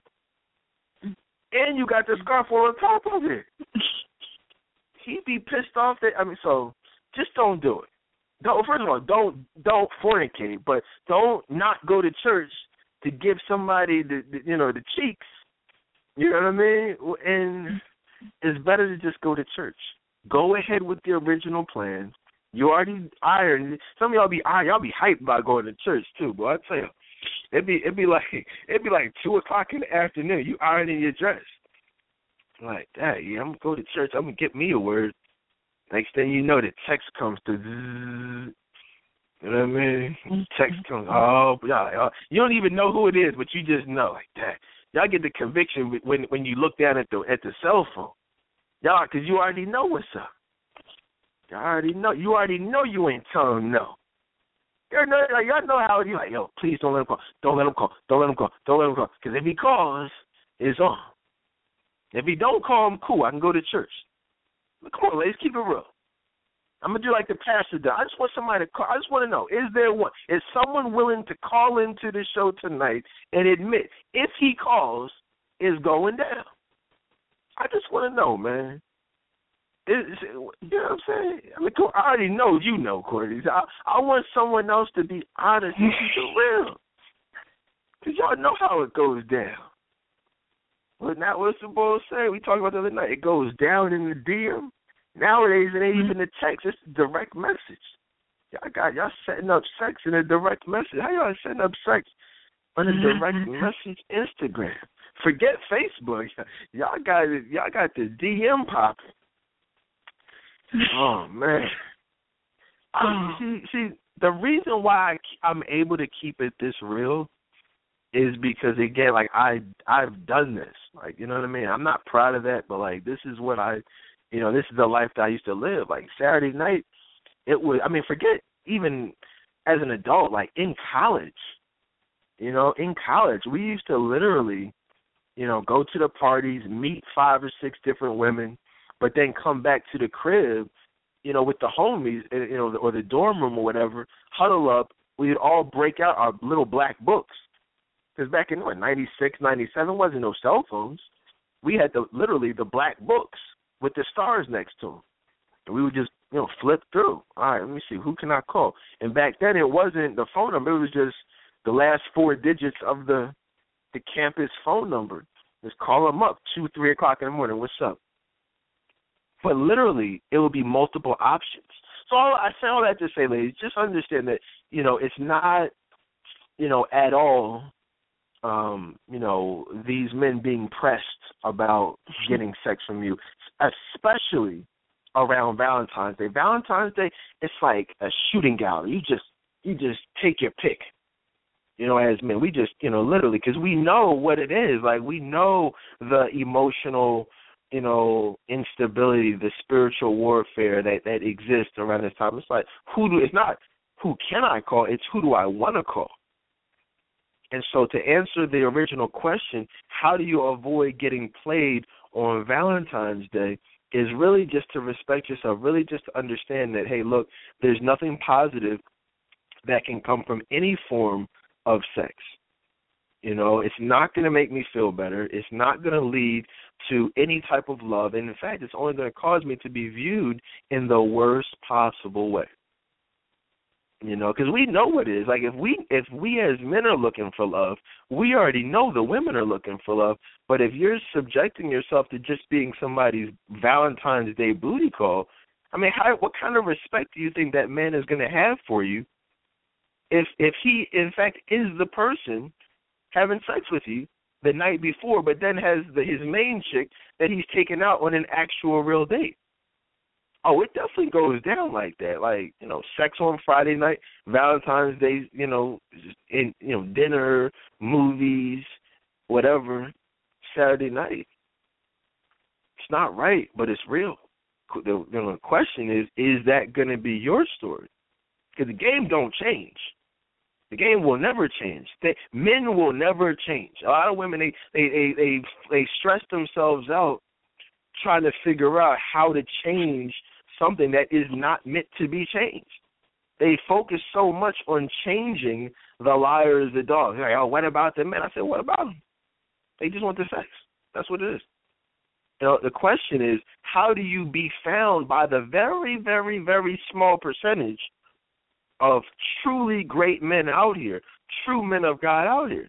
Because it's a very small percentage. The question is, will you be the small percentage that actually gets found by them? It's not about, why don't you get some advice to these guys, tell them how to treat a woman. They know how to treat a woman. They'll treat their wife fine in about 5 years or even in 6 months.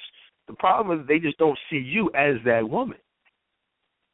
That's really what it all comes down to, guys. There's no, science to it. There's no magic. It's just, this is what it is. You got to be a quality woman, and you will attract a quality man. The problem with it is, and we just talked about this in the video blog. There's the things that society, puts at the top of the list as far as what makes a quality woman. It's very different from what we as men view as a quality woman. You at one point thought, back in the day, you were a quality woman. Am I right? Yeah, I did. I thought because, of my education and, things like that, I was a quality woman, and I thought that, I had to make these men work for it. And I was that woman that really, I really just was feeling myself. And I was also the one that wore a scarf. Don't even finish that story. I'm not. Hold on. Are you saying you used to get the booty call, but mess up the booty call by wearing a fake Gucci scarf? Well, it was actually it was like a pink and green scarf with big flowers on it. But I would wear the scarf during sex. Like I did it multiple times, did it a lot. But since he didn't say anything, I thought it was okay. I didn't think anything of it at the time. You said with pink. You said pink and green. Yeah, pink and green scarf with like flowers on it. You see, watch this. See, now I'm about to look out in the group. I'm gonna post it in the group. Courtney had the fake Gucci scarf. Because watch this. The pink, and Gucci is red and green, but the fake was actually pink. It was like a fuchsia. It wasn't red. Gucci is red. The fake one had a little pinkish tint to it, and but the little G wasn't the G, the Gucci G. It was flowers where the G should be. You know what I'm saying? Really? That's what that was. Oh, yeah. Oh, trust me. Believe me, I've seen my fair share of fake Gucci scarves. I know it. I'm Googling right now. Don't let me actually find. I just Googled fake Gucci scarf, and I'm scrolling through and trying to find an appropriate picture of what it actually looks like. Oh, but I'll find it. You know, ghetto. Let me just ghetto head wraps. Maybe that'll come up. You know what I mean? But that's what it is. So why would you do that? I mean, what were you trying to do? Preserve your hairstyle? Yes, absolutely. I had a sew-in that I had just got done, and I wanted to keep it like looking nice, so I wrapped it beforehand and put a scarf on, and I just never took it off. I never took it off. I was just Let me just ask you this. At any point, did you ever consider, like, wow, this might not be his ideal image of how he would prefer? No, because I didn't think he was paying attention to my head like that. Like, you know, I'm like, this is just sex for him, so it's not like he's going to really care if I have a headscarf on or not. Like, it is what it is. So can I be real with y'all out there?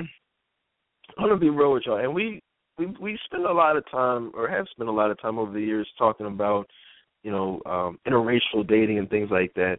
But it's impossible to really talk about interracial dating and things of that nature really without keeping it 100% real as far as some of the real reasons. And I mean, yes, we're having some fun with it. Yes, we're joking around, but you know, at the end of the day, man, you know, I've had this conversation with men. Like, this is PG right here. I'm just sugarcoating this stuff.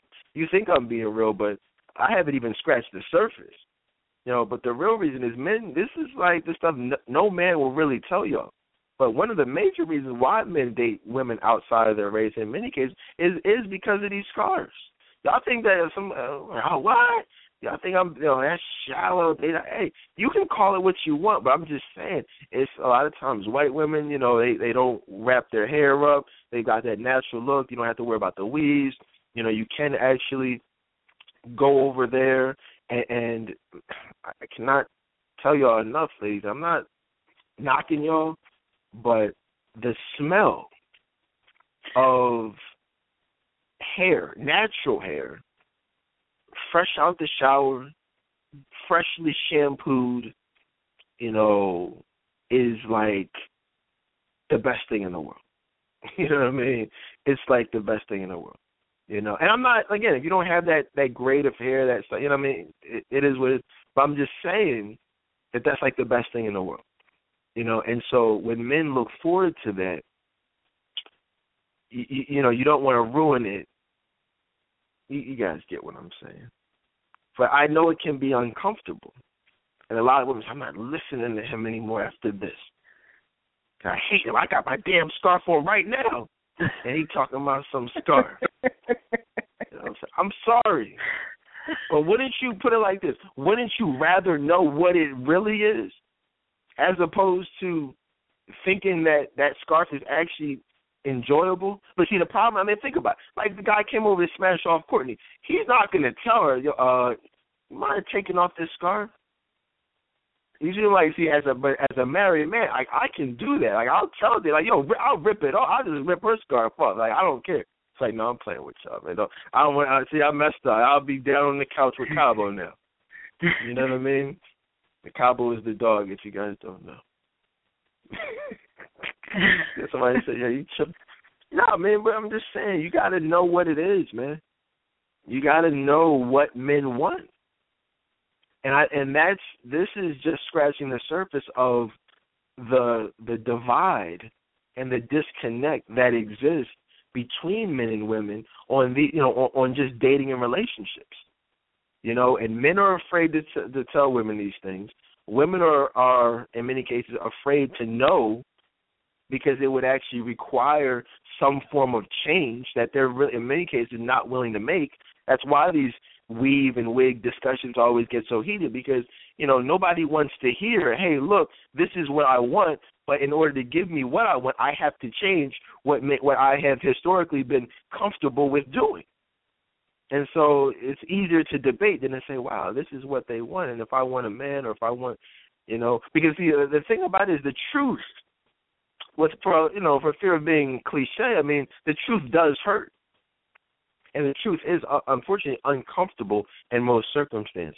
It is what. But these are all, these all fall under the category of how to avoid being played, how to avoid being used, how to avoid being strung along. I mean, I know women who, honestly, I know men, myself included, at times in my life I don't like the term being that whole thing being strung along. I really don't like that term, because you can't string someone along. Women string themselves along.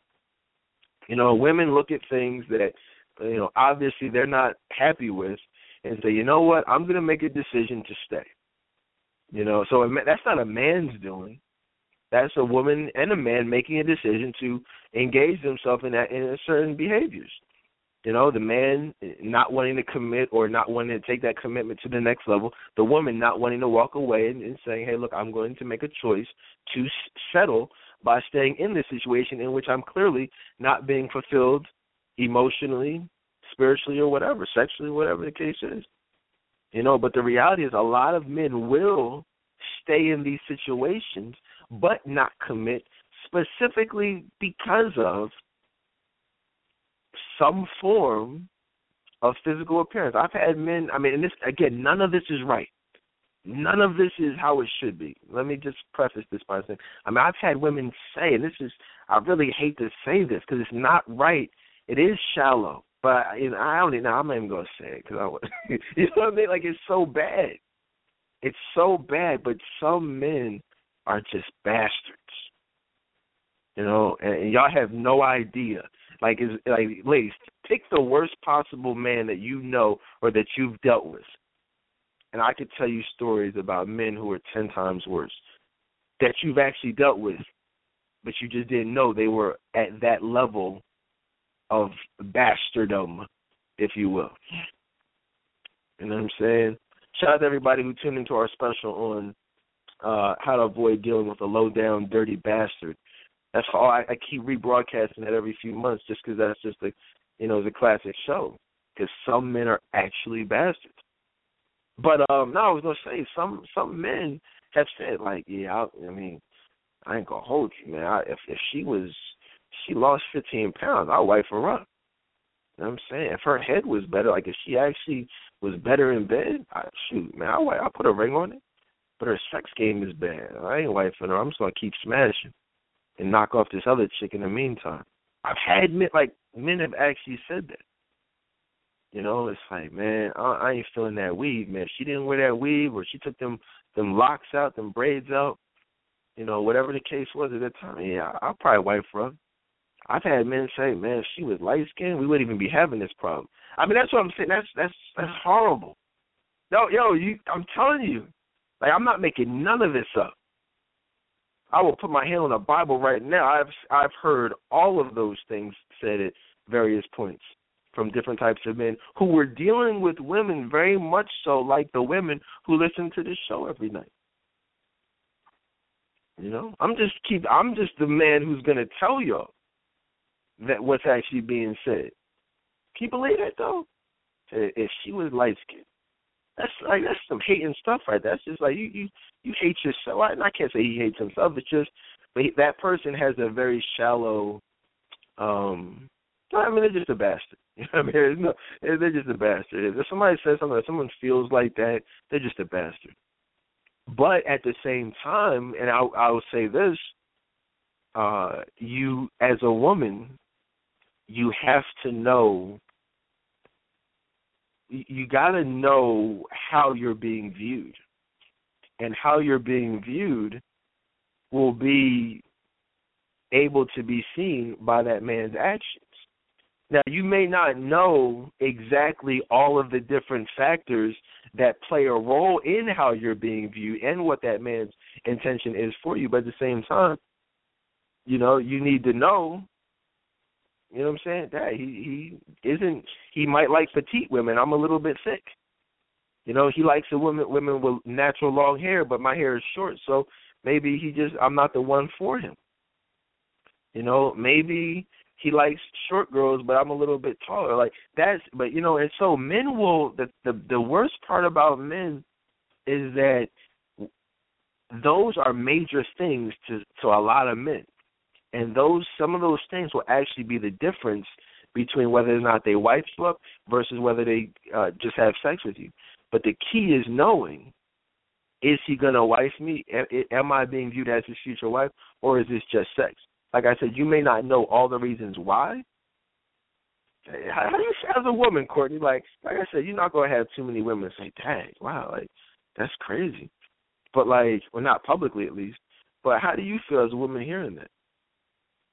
I don't feel anything, to be honest. Like, I don't feel bothered by it. I mean, I just feel like it is what it is. It's not surprising to me. Like, I look at it like this. Like, yeah, guys will say that, they won't wife you up because of X, Y, and Z. But then I also look at it as, men having preferences, like everybody else. So I think that plays a small part of it.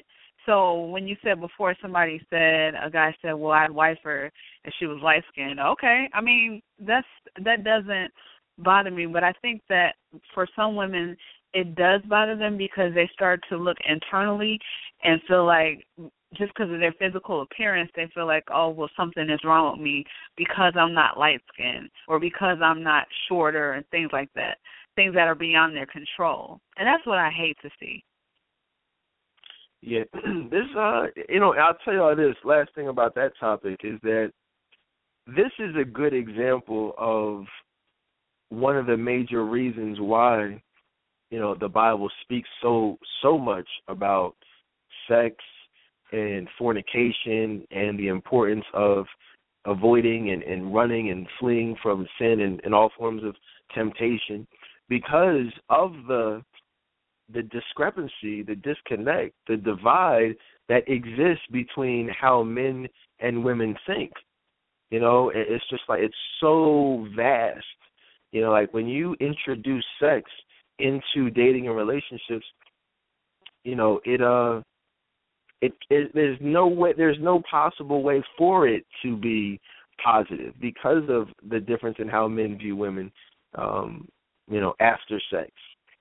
And so, it's just not a good idea. I can't stress enough the importance of just, celibacy, keeping those legs closed, not giving off that sexual vibe, because that's often worse than sex. It's like there's nothing worse than a woman who flirts and who gives off a sexual vibe, gives the illusion of sex, but then doesn't, want to let you have sex with her. She wants to let you grind on her. She wants to, let you eat her out. Just crazy stuff. I let him play with, my chest or, y'all know how y'all do. For a lot of women, that is the equivalent of, quote unquote, him working for it. Or really think about it. What does that even mean? Like, I'm going to make him work for it. Like, a lot of times all that does it because he doesn't actually do any work per se. All that really means is, I'm going to make you think you're getting it a couple of times, before I actually give it to you. I'm just going to give you blue balls and then, 3 straight times. And then if you stick around, that means that you really do care about me. So, let's keep it real. Because these women nowadays, it's not any real work that goes into getting the sex. It's just I'm gonna get you into that environment a couple of times, and then I'll give it up. A lot of times what they don't factor in is what I call the for color girl syndrome. You know what I'm saying? I'm just saying. A lot of women play that game not knowing that they're dealing with a psycho, not knowing that they're dealing with a bastard, a rapist. It's crazy out here. You ever see 187, Courtney? Samuel L. Jackson. Yeah, actually I have, but I don't remember it too well. Oh, man. That type of stuff, man. That actually happened to me. I don't know if y'all remember. That's a classic movie right there. Might mess around and watch that later on. Because I don't think Danny's seen that. But Sam goes into the kitchen. He's a tutor. He's a teacher. Not a tutor, a teacher. He's there, but he's there to tutor the chick. He goes into the room. He comes back out. She's butt naked on the couch. He's like, "Whoa, what you doing? Put your clothes on." You know, a lot of women will do that type of stuff and then expect you not to want sex. It's like, what the heck? And then, then he's a rapist when something goes down. Then you're Mike Tyson. Mike Tyson and Desiree White. You know what I mean? Just crazy stuff. But, it is what it is. Let's keep moving. A couple other things, man. A couple other questions, a couple other topics, man. We're just talking tonight on Saturday Night Live here on the Dedan Tolbert Show. This is what we do. And I try to make Saturday nights, like I said, there's only a handful of in history. In our whole 10 years, there's only literally, I want to say, less than 5. This might be the 5th live Saturday Night Live that we've ever done, to be quite honest with y'all. So I try to make them a little bit extra real. You know what I mean? Because we don't, I know I'm busy on Saturday nights a lot of times. We know you guys are busy a lot of times on Saturday night, so and we all know Courtney. I'll be like, I'll be hitting Courtney up, like, Courtney, what's up? Trying to do what you think about a live show tonight? Whoa, sorry, Dedan, I got a date tonight. So I'm like, hey, Courtney, I mean, we haven't been live in a while. We go a week without. Listen, I do a show every night. It be Courtney. Courtney be the one. She be lazy. She be having dates. She be creeping. I be like, Courtney. I mean, at some point, you tell me. I know it's the Dedan Tolbert Show, but you tell me what's good for you. You know what I mean? You tell me what's good. When did you want to do a show? You know what I mean? I was like, all right, cool. I work on your schedule. But it is what it is, though. There was another question that we had here. Well, actually, not a question, but a situation from actually earlier today in the group. And I want to actually try to find it, but it was pertaining to women dating different types of men, and what would you be most likely to date? Did you get a chance to see that particular thread, Courtney? Yes. So which man would you choose? And it was like an A, B, and C. That one. What were the A, B, and C's? Can you do you remember what they were off the top of your head? Yes. So the question was, which man would you choose? A, you're the only woman interested in him. He's always lonely and has no hoes. B, he has a few women after him, goes on dates occasionally, but nothing serious. Or C, he's a ladies' man. All the women want him. He has options, but is still single. Which would you choose? Now, Courtney, you start off. Which one is most appealing or attractive to you? The man with no hoes, the man who has a couple hoes, it says, few women chase after him or whatever, or the guy who's just out and about? For me, it's B, the man that has a few women, has a couple hoes basically, goes on dates occasionally, but nothing serious. And the reason I said that was because, that makes sense, because as we talk about on the show, men are looking for wives. You guys are hunters, so that means that you're looking for women. So to do that, it would be understandable that you have women that you're talking to, going on dates with. I get that part of it. And, nothing serious. I get that. And I like that best because it's better than A. I don't want a man that no other woman wants. I just don't. And then it says he's always lonely. And that says to me, you could be single, but just being lonely, that's another thing. To me, it seems like it's depression and it's some other deep-rooted issue that I nor any other woman wants to deal with. And then C, I don't want a ladies' man, a man that's just kind of all over the place, because he's still a player. It seems like he's still in the player stage. So he's not ready to settle down. So that's why I said B. All right. I told y'all on the thread, and I have it up here. I told y'all on that particular thread, and again, it's over in the Friends of the Dedan Tolbert Show group on Facebook. If you guys aren't in there already, go ahead and add yourselves. Only if you're not a psycho, only if you love Jesus Christ, enjoy talking about things from a real perspective, But I was on that thread, and if you look at it, if you saw it, the vast majority of responses to this question from women were actually saying A. Now, and I told you, I didn't really feel like, I told you, I don't like typing, so I just told y'all to tune in if y'all really want to know what's up. But what I said is that, the women who are dealing with A are basically dealing with a loser. And I'm going to see, and there's a lot to that. That's why I wanted to just talk about it as opposed to typing, because one of the things that you got to realize is, okay, you're the only woman interested in him. He's always lonely. First of all, I don't even know where to begin with that. When you're talking about someone who is a true man of God, okay, he's going to fellowship. He's going to be out and about, whether that's at church, whether that's hanging out with friends, Christian brothers, organizing things. He's going to have a passion. He's going to have a ministry. He's going to be doing things. He's going to be a mover. He's going to be a shaker. He's going to be an entrepreneur, or at least successful in some level. So if you're lonely, that means you have no life. That means you have there's some type of disconnect with what your calling is, with what your passion is. If you're lonely, then you don't have enough to do. My mom always used to tell me, if you're bored, you ain't got enough to do. Here, come here, let me give you something to do.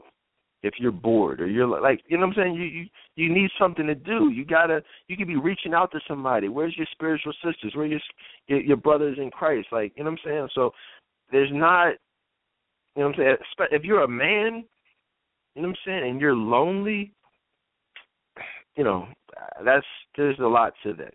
But, now having no hoes, okay, is not a bad thing. It's good to not have any hoes. Okay, as far as the definition of hoes go. But let's be honest, ladies, we are at the same time, we're hunters. And I'm not going to sugarcoat this stuff for y'all, because I want y'all to understand what it is. We as men are hunters. We're looking like for a wife. Almost like that's our main priority. Anybody tells you differently, they're lying to you. I want to hurry up and finish school. I want to work on my career. I mean, that's all well and good, but at the end of the day, these men want wives. And nobody puts the search for a wife on the back burner for anything. Okay? Don't believe. If he tells you, I don't care who says it. I mean, they're lying to you. Either they're lying to you or they're lying to themselves. But all men out here want a wife. Okay? And even if they're multitasking, because multitasking and putting something on the back burner are two different things. But that search for a wife never stops. So my point being is that if we as men are searching for a wife, okay, but at the same time we're coming up empty. It's like a fisherman with no fish. You know what I'm saying? If you're looking for a wife, you're a hunter for a wife, but you're not dating any women. You don't have any women in the pipeline. You're not talking to anybody. That's something wrong with you. That's a problem with you as a man. There's a disconnect with your level of spiritual, connection with God. I mean, God provides a wife. You gotta get out there. It's not for a woman. If you notice, we talk about how to prepare yourself to be found. That's our whole thing here. But that's not what we're doing here with men. We as men, you got to prepare yourself. But at the end of the day, we have to make it happen. We have to be the aggressor. We have to be the I'm not going to say the chaser or the pursuer, but we have to bring things to fruition, okay? It takes hard work to find a wife. So if you look at this, this category here, he's always lonely. He has no hoes, no women. He's not dating anybody. I mean, what does that really say about him as a hunter? What does that say if no one wants him, if no one's interested? You got to look at, what women are attracted to, especially women in the church. Good women. If you're a good woman, you're going, what do you want in a husband? I've heard this answer thousands of times. Most women out here want a man who has a relationship with God. They want someone who's attractive. They want someone who's, family-oriented, personable, funny, humorous, maybe wants a family, ambitious, hard worker, responsible, that whole thing. So you figure if if he has those qualities, why would you be the only woman that's interested in him? And if he doesn't have those qualities, then what does that mean that he is, Courtney? Not the man for you. Right. Not loser. the man that got sent to you. Yeah. Right. A loser. He's a loser. So why are y'all choosing somebody who's a loser? You know what you're attracted to. So if you're attracted to him because you see certain qualities in him, why would other women not see those same qualities in him?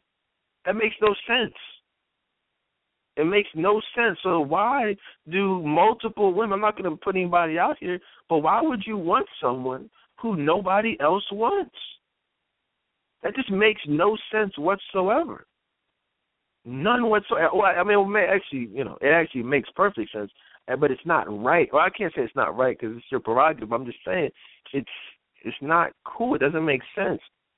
Well, I'll tell you what sense it makes. This is what it is.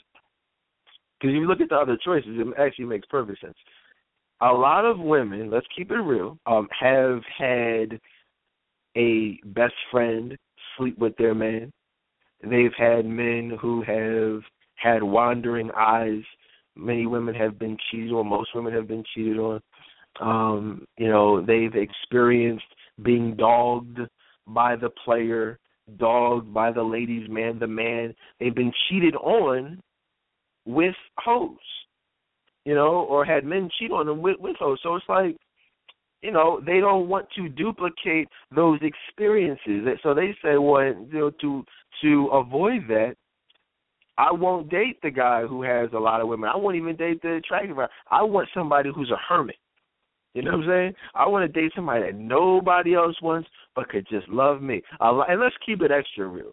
If we're going to really be real tonight, which we definitely do, let's keep it real. A lot of women, this is an uncomfortable pill to swallow for many, but they themselves have certain self-esteem issues, certain physical issues, maybe certain abnormalities. I mean, come on, we're being honest. And so for them, they have lost faith in God that he will bless them with who they really want. So they say, you know what? I still want love. I'm okay with dating. I don't need Stefan. I'll just date Steve Urkel. You know what I'm saying? Everybody wanted Stefan, but when he was Urkel, nobody wanted. He said, I'm cool with Urkel. Because I know I'm, you know what I'm saying? I don't really feel how I want to feel about myself. So I'm okay with dating somebody that nobody else wants. But then you got to ask him, why does nobody else want him? Is he ugly? Is he unambitious? Is he lazy? Why would you want someone like that? The only reason for that would be if there are certain insecurities that exist within you. So that's really what it is. I mean, and if anything, I would think that women would at least say B. But come on, those insecurities for many, they won't even allow them choose B because of those insecurities. Let me just tell you this: a lot of women, most women in today's society, have been taught that they should be the man's one, or they want to be the only woman. They don't want to date a guy who's a player or who dates around, but at the same time, women got these male friends, these friends with benefits, these guys they just talk to, these guys they go on dates with. But they don't. But the moment they find out that he's dating multiple women, it's like, oh, he's a player, he's a dog. Like, what? You've been on 3-4 dates just this week. How many free meals have you had this month? But they want to be the only one. So they don't like B. He has a few women after him. A lot of women, they doubt themselves to the point where they don't think, they're not confident that they'll be chosen out of those 3 or 4 other women that he's dating occasionally, but none serious. They have a fear that they themselves will not end up being serious. So they say, I don't really like big. They say, I don't like that. No, I don't like that. He has a few other women. If he's got a few other women, he might actually choose one of those other women, and I might be the one that's not that serious. So, nah, give me the hermit. Give me the one with no hose. Now they said C. I'll tell you, see, C is really who y'all want to be with. Most people didn't say C. Most women didn't say C. But guess who you're listening to right now? And I'm not being, I'm just saying. You know what I mean? I actually was, a C. You know, I mean, I'm just saying I had a number of different women throughout my life because of different things that drew, women to me. You know, I was single for a large part of my life. I was reaping the benefits of that single lifestyle, okay? But at the same time, I still wanted love, and I think that's the point that a lot of women don't understand. They don't understand that even if somebody's a ladies' man, even if somebody has all the women that want him, they don't understand that even that man would love to kick all those women to the curb and settle down with one special woman. See, a lot of women have had their fair share of players, men in the player stage. But they don't understand that even the man in the player stage will one day be in the ready to settle down stage, and then it will be up to that woman to differentiate herself. Because one of the things you got to realize, A, B, and C are all going to have a wife one day. You see that one? The hermit, the guy who goes on dates occasionally, or the players, or the ladies' man. They're all going to have one wife. Let's just say hypothetically they're all Christian men, but just have different ways about them. They're all going to settle down and be good men, good husbands, good fathers at some point. The problem with it is a lot of women are doubting themselves about whether or not they can elevate themselves to the top of the totem pole to be that chosen one. So if you really want to know, that's the real reason a lot of women said, hey, nobody's going to post that on the thread. Nobody's going to type all that out. No one's going to say, hey, Dedan, you're right. I do have some insecurities about what I bring to the table as a woman and, what I could do to differentiate myself from other women who have similar qualities that I have. So that's why I want someone that nobody else wants, because they don't think they could win a competition. Whereas certain types of men, me personally, I didn't care about competing. Well, I should say that. I could say I always had confidence in myself that I would be able to find the type of woman that I ultimately wanted. I was never intimidated by women, never intimidated by another man, because I've always been the type of court. You know this just from knowing me the last years. I get what I want. You know what I'm saying? There are very few things in life I see, or that I say that I want that I don't get. And I feel like we all need to have that type of mentality, whether you're a woman wanting a husband, a man wanting a wife. Get what you want. God, we all have a God that can provide us with what we pray for. So why not go out and get it? Why settle? Who really wants a man that no other woman is interested in? Nobody. So why not choose C? Why not choose C? Anyone on that thread listening to ask them, what's wrong with C? Because if you really look at the wording of it, I can see if it was even worded differently. But look at the wording. He's a ladies' man. It's really in the concept. Nothing's wrong with that. Nothing wrong. That doesn't mean you're a whore. It doesn't mean he's out having sex with you. It just says all the women want him. He has options. And that is what I tell you guys here night in and night out. Y'all know it. Y'all listening, I tell you that every night. I tell you that these men have options. You need to understand that. That's why we talk every night about how to differentiate yourself, how to set yourself apart, how to be the best possible woman, how to become a wife. All men have options, ladies, unless they're a loser. And why would you want to date a loser? How do you feel about that, Courtney? Does that cause you to maybe view things from a different perspective? Yeah, as far as your take on C, because I was kind of on the fence about C. I never wanted to say A, like that was already a no-go for me. But, and I was definitely with B. But C, I was looking at it like, okay, this guy is a player. he's some type of sex fiend. Why would I want to be with him? And I had to just think that I don't have to say. You know why? Because I was referencing the guys I knew in the past, and so I'm thinking just because it said ladies' man, that he's still in the player stage and he's not looking to settle down. So that's why I looked at it. So you were basing future interactions off of past negative experiences, which is what we call emotional unavailability. No, go ahead, tell him. Yes. Go ahead. Huh? Yeah. You said what? Say it loud and proud. Which is emotional unavailability.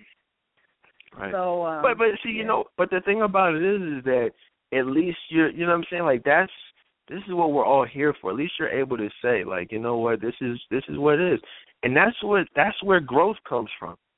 You know, it's nothing wrong with C. Because like Courtney said, and just like what you said, that's why people like it. That's why one of the major reasons people tune in is because you say a lot. People think I say things that people just think, no, really, I do. But you say a lot of things that women think and have been through that are afraid to admit public. And I've been told that countless times by women that I've personally interacted with. So I want you to continue doing it, because just saying that, like, wow, my mind automatically went to sex fiend, is exactly why every woman on that thread said, hey, they don't want to feel like, they're dating somebody who's having sex with multiple women. But then again, this doesn't even say anything about that. Oh, this could be your pastor right here. Oh, y'all, come on. Y'all know how these women, these vultures, look at y'all pastors. Don't let them be young and single. That's how that could be a pastor. All it says is all the women want him, and he has options, but he just happens to be single. This was me when I was, what? Let me get the number. I'm already on the couch. I don't want to prolong my time on the couch, so let me get the calculator. Let me just make sure. I'll say when I was in my late 20s, this was me. I wasn't a whore, but I was in that ready to settle down stage right before I met my wife.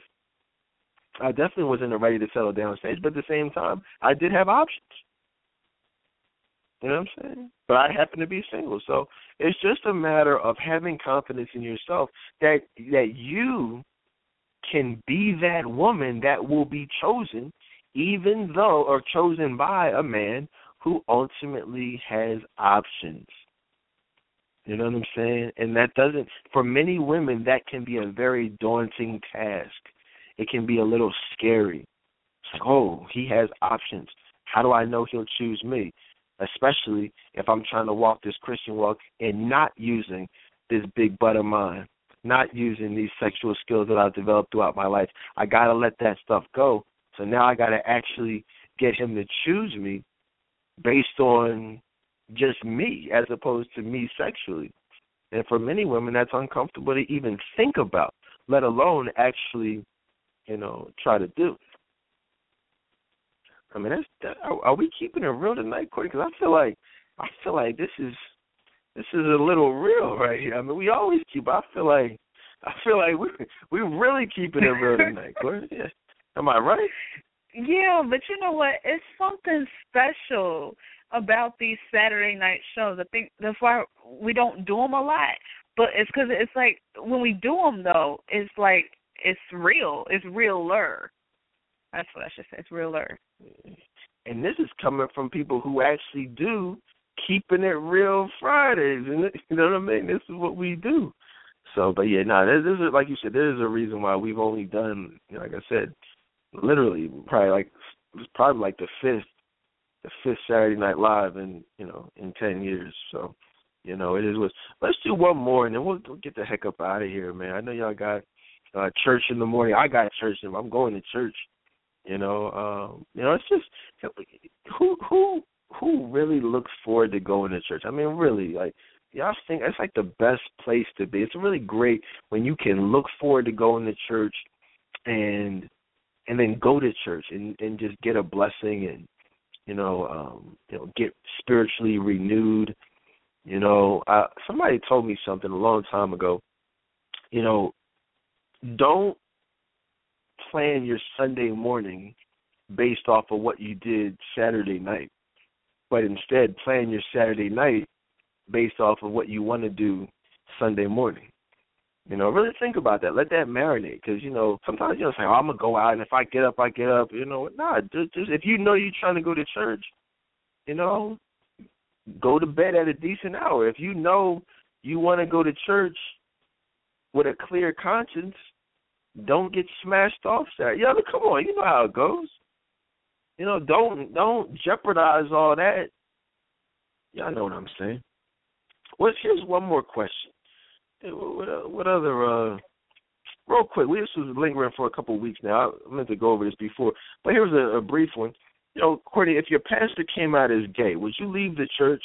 There's a lot of talk. You see a lot of, whether it's Eddie Long or different scandals in the church, but you know, since we're talking about church, I mean, if you had a pastor or a minister that was very influential with the church, I mean, he revealed that, you know, he was homosexual or had a homosexual experience or whatever, how would that affect you? Oh, I wouldn't be going there anymore. And actually, I left a church because of that in the past. Now, this particular pastor never came out as being gay, but it was just obvious. And I left. So I can only imagine if they came out and admitted they were gay, of course I'd leave. Because how can you go to a church and allow someone to speak to you and, praise the Lord and read the Word of God, knowing that they engage in activities that are against what God loves, that goes against everything. I couldn't even live with myself doing it. Yeah, you know what? I mean, definitely. I mean, I would leave, and I've left churches for less than that. Though. I mean, you know, at the end of the day, we can talk about the homosexuality piece, but you know, at the end of the day, you have to be comfortable, you know, with your pastor. You have to be comfortable with, his style of leadership. You have to be comfortable with the congregation in which you fellowship. So, I mean, if you feel, uncomfortable or in a way that would prevent your spiritual growth, then I feel like you should leave. You know, because I hear people say, "Oh man, I don't really feel like hearing him preach," or I don't feel like, you're not in the right environment. That environment is not going to be conducive to you maximizing your potential in the Lord, and that's what you're there for. And if you're not there for that, then you're there for the wrong reasons anyway. So I would say definitely, leave. But certainly, if somebody's gay or not even, here's the thing. I left the church one time. I was dating a woman in the church that she went to at the time. It was just, the pastor was, I don't want to say any names, but I mean, if you're in Philly, you probably already know. I mean, he's very influential. I think probably like 50 years old, single, very flamboyant, very feminine. The culture of the church was very feminine. A lot of the leaders, the ministers, and youth, pastors, stuff like that, were just very flamboyant. The style of praise and worship was very I mean, it was really just ridiculous, to be quite honest. I mean, nothing like I've ever seen. I'm just looking like, what's really going on here? You know what I mean? Like, this is a very influential church, a very influential pastor here in the Philadelphia area, and I'm just like, am I in the twilight zone? Like, this is okay? And it's a blessing. Now I'm able to worship where I go now and not have to deal with any of that. Like, you don't see that. That's not part of the culture. Fruitcake guys dancing around the aisles. Like, no, that's not. And if your church is like that, there's a problem. Now, that's not to say that if people struggle with homosexuality, that they can't come and be healed and get prayer. That's not a problem, because that's what church is for. But I believe that it's up to the pastor and the leadership to set the tone and say, hey, look, if this is something you struggle with, you're not going to be in a position of leadership. The same way if someone struggle with any sexual sin or lying or gossiping. Like, you can't have people who struggle with those things openly in positions of leadership. That's the pastor's job, to eliminate that stuff. You pray for those people. You work with those people behind closed doors to deliver them from those things. So I don't want to make it seem like, homosexuality can't be cured, or, you know what I mean? That's what cured and healed from, because that's what it is. It is a sin. It is, it's not of God. So if you have an issue with that, the only place to go is, the church. So, but I'm sure, ask Barack Obama that, ask Hillary Clinton that, they'll tell you something totally different, get those votes. But, it is what it is. We spent the first hour, if you guys tuned in late, talking about, politics, and talking about how politics meets spirituality, and just the discrepancy that exists in the, between the church and their support of certain politicians. But one last question I thought to be interesting. One of the things that comes along with Valentine's Day often is dating, and, is going out, showing somebody a good time. Usually, you have men spending money, really just showing a woman, that they care about, how they feel through a nice time, a nice day. I've done a lot of nice things over the years for different people on Valentine's Day, just because that was like my thing. I like to go all out and do nice things. But here's a question that men sometimes feel some type of way about, which was, how do the men in this group feel about females who are constantly on their phones, texting, checking Facebook, Twitter? This really gets under my skin. I think it's rude and disrespectful if you're trying to spend time with someone and they're on their phone the whole time. Do any of the fellas feel the same way? Now, as a man, I want to just kind of weigh in on that, because we live in an age of, social media, technology, Twitter, Instagram, just, scrolling through the news feeds, seeing what's going on, Instagram, seeing who posts what, seeing who commented on what, maybe something you posted, and so, you tend to care about those things, which is not a bad thing, but where do you draw the line if you are, on a date or even in a relationship with someone? How do you feel about that? Is that a pet peeve of yours? When people check the phone, yeah. And just to answer the question, just from a female perspective, we do that, and this is obvious. This should just go without saying, but we do that on dates when we're not interested in you, but we're still trying to get a free meal at the same time. And so that's when you get the looking, at the phone all the time. Because social media, it's not that exciting. If you're really feeling someone, you're going to give them your full undivided attention if you're really feeling them. So whether you're just starting out just dating or actually in a relationship, if you're feeling that person, that phone is not even going to be, that's going to be the last thing on your mind. Now, I agree with that 100%. It definitely won't be you won't be interested in your phone when you're in the presence of someone that you are interested in. The only question I have for you is, because you're saying this, but my question is how, like last time you were out on a date, there were no phones. So that's what I'm just trying to figure out, like, what are you referring to? What is your point of reference? Because there were no phones the last time you were even in that situation. So what are you saying? We talking about 96. I just told y'all the story how we had the black books back in the day, and that sounds about the time when you even were on your last date.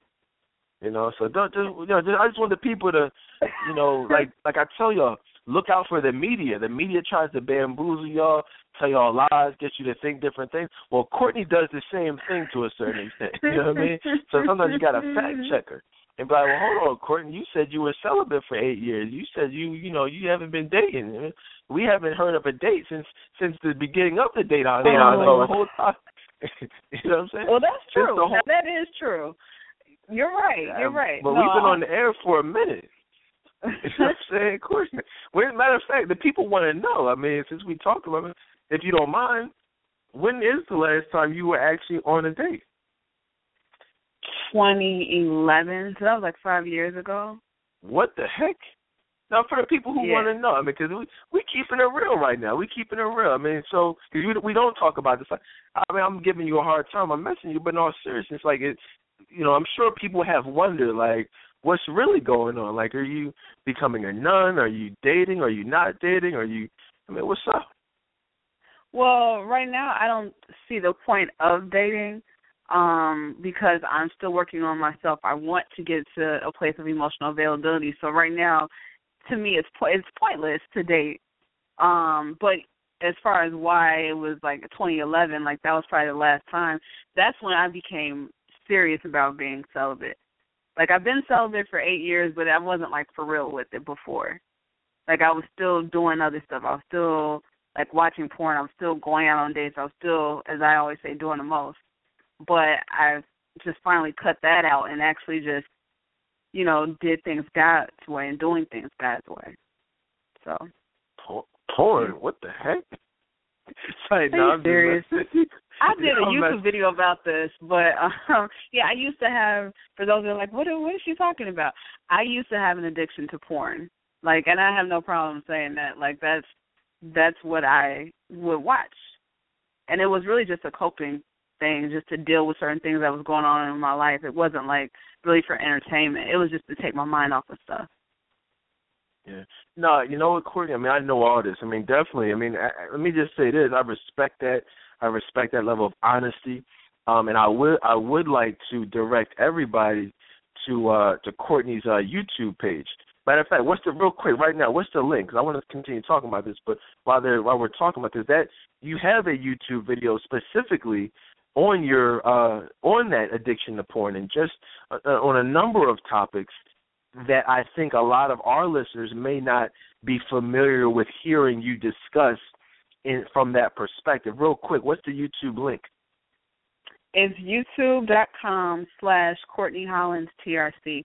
But I'll post it online. But I'll say it again, youtube.com/Courtney Hollins HOLLINS TRC. That's what it is right there. So check her out, and you already know mine is youtube.com/AskDedan.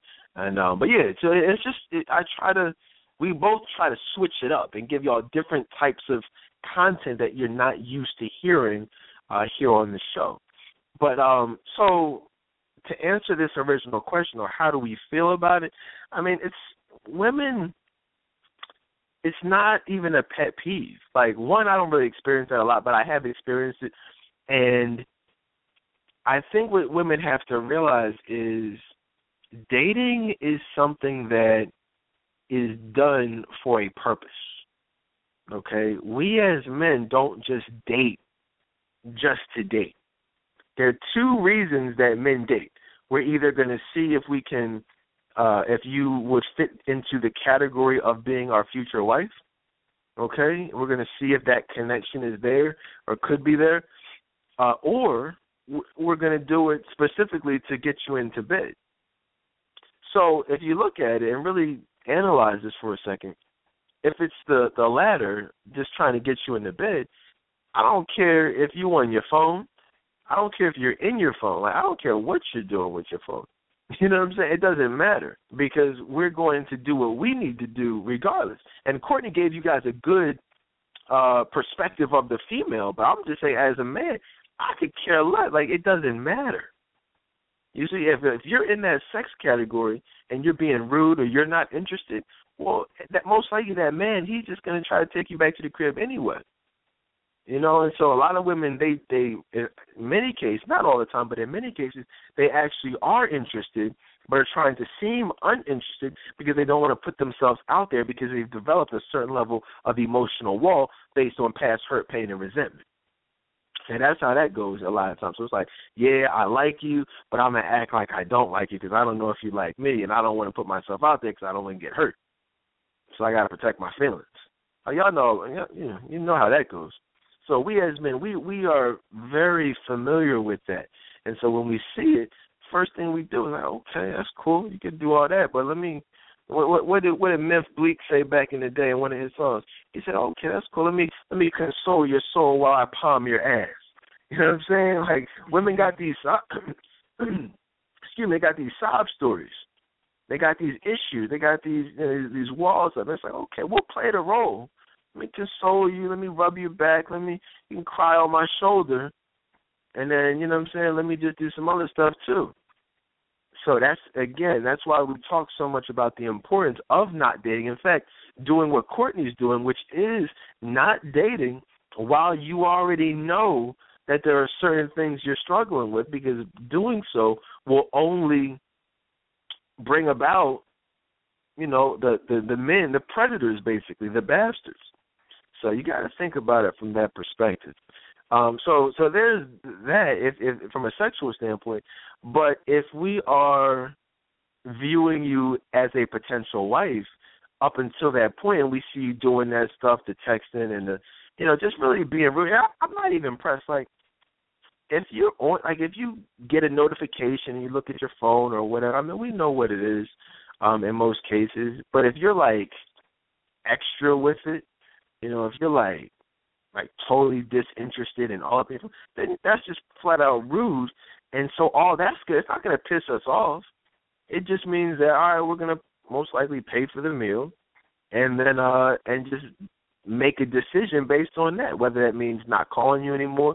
And in many cases, depending on where the man is, maybe just taking you out of that, wife category and putting you into the sex category.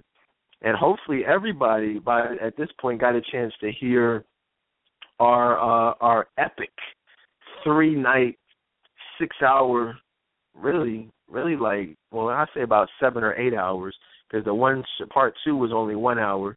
The first show was like 3 hours. The third show was like 2 hours. So it was like a, like an 8-part, 8-hour, 3-night special on how men think, barbershop talk. You know what I'm saying? And I would say, just listen to that if you missed it, because we talked a lot about the psychology just of how we think, how we make those decisions about what category to put you into. What are some things that can actually turn us off to, from viewing you as a potential wife to putting you to just being looked at as a jump off or a booty call or something like that. So definitely check that out if you missed it. But I mean, back in the day, I just didn't care. It's like if you weren't into me, like this one woman. I'll tell you a quick story. And I see this woman now, on Facebook and things like that. She was cool. Like, we never had any issues. I met her at this club. It was like a very popular happy hour party. It was called Fizos, if you guys remember Fizos, and from the Philadelphia area. It basically was like, it was like a party. It was like a club. Well, it was a club, but it was like a party from, say, 5 to 9. You know what I mean? Like, and it was just jumping. Like, people would literally get off work, go straight there by like 6:30, 7. From like 7, and people chill, hang out, but like that club was jumping from like 7:30 all the way up to like 9:30 until people rolled out and did whatever. Sometimes we just stayed there straight through it till 2 o'clock. But it was like a different crowd or whatever. But so my point is that I met this young woman there at that type of event, and we it was like in passing. Like, she was walking by, she came through looking like who she looked like. Trying to give y'all an example. Looked like she had an interesting look to her. I don't want to say Jennifer Lopez, because it was more like a what's her nationality? I think she was like Puerto Rican. I can't think of anybody, but she, nice little, not like slutty, but had a very girl next door type of look to her. But definitely like Puerto Rican or biracial of some sort, and kind of like exotic look to her. And she was walking by, and I grabbed her. I just grabbed her arm, because it was like you couldn't even move in there. It's like jam-packed. So she just walked. I just reached out my arm, grabbed her, not like in an aggressive way, but like, yo, come here real quick. I just want to talk to you. She stopped, got a number. We talked for like, 5 seconds. I said, I know you're in a hurry. It's crazy. And I said, let me just let me just get your number. I'll call you. She was like, yeah. So I just put her number on my phone, and so that was that. So we didn't even really talk at that point. But I guess she was feeling your boy. She was like, let me just get these digits out. You know what I mean? Courtney, she said, yeah, I can't not stop. You know what I mean? It's an opportunity for life. No, really? I'm messing with y'all. So, but no, she stopped. You know how it goes. In passing, like, it was jam-packed. I mean, literally couldn't walk in there. Couldn't even move. So I called her, I think, like a couple of days later. And, we ended up going out. And this is something I generally don't do. I broke one of my own rules because a lot of women think that first dates are automatic, right? And the reality is first dates, nowadays if you want a job, you got that phone interview first. You notice that? And back in the day, it was like you go on a face-to-face interview, then you get a second interview, then a third interview, then you maybe meet the hiring partners or whatever, managers. But now you got the phone interview. And if you don't do well on the phone interview, you ain't getting a face-to-face. They don't even want to see your face. And that is very much so, Courtney, that's very much so how it is today with these men. Why take a woman out in today's society when you're already dealing with 4 or 5 women? Why take someone out if you're not even feeling their conversation? So I think with me, and that's why I would always screen these women. It's like, if the phone conversation wasn't something special about her, I deleted the number. I'm like, okay, well, I'm about to get ready to do this.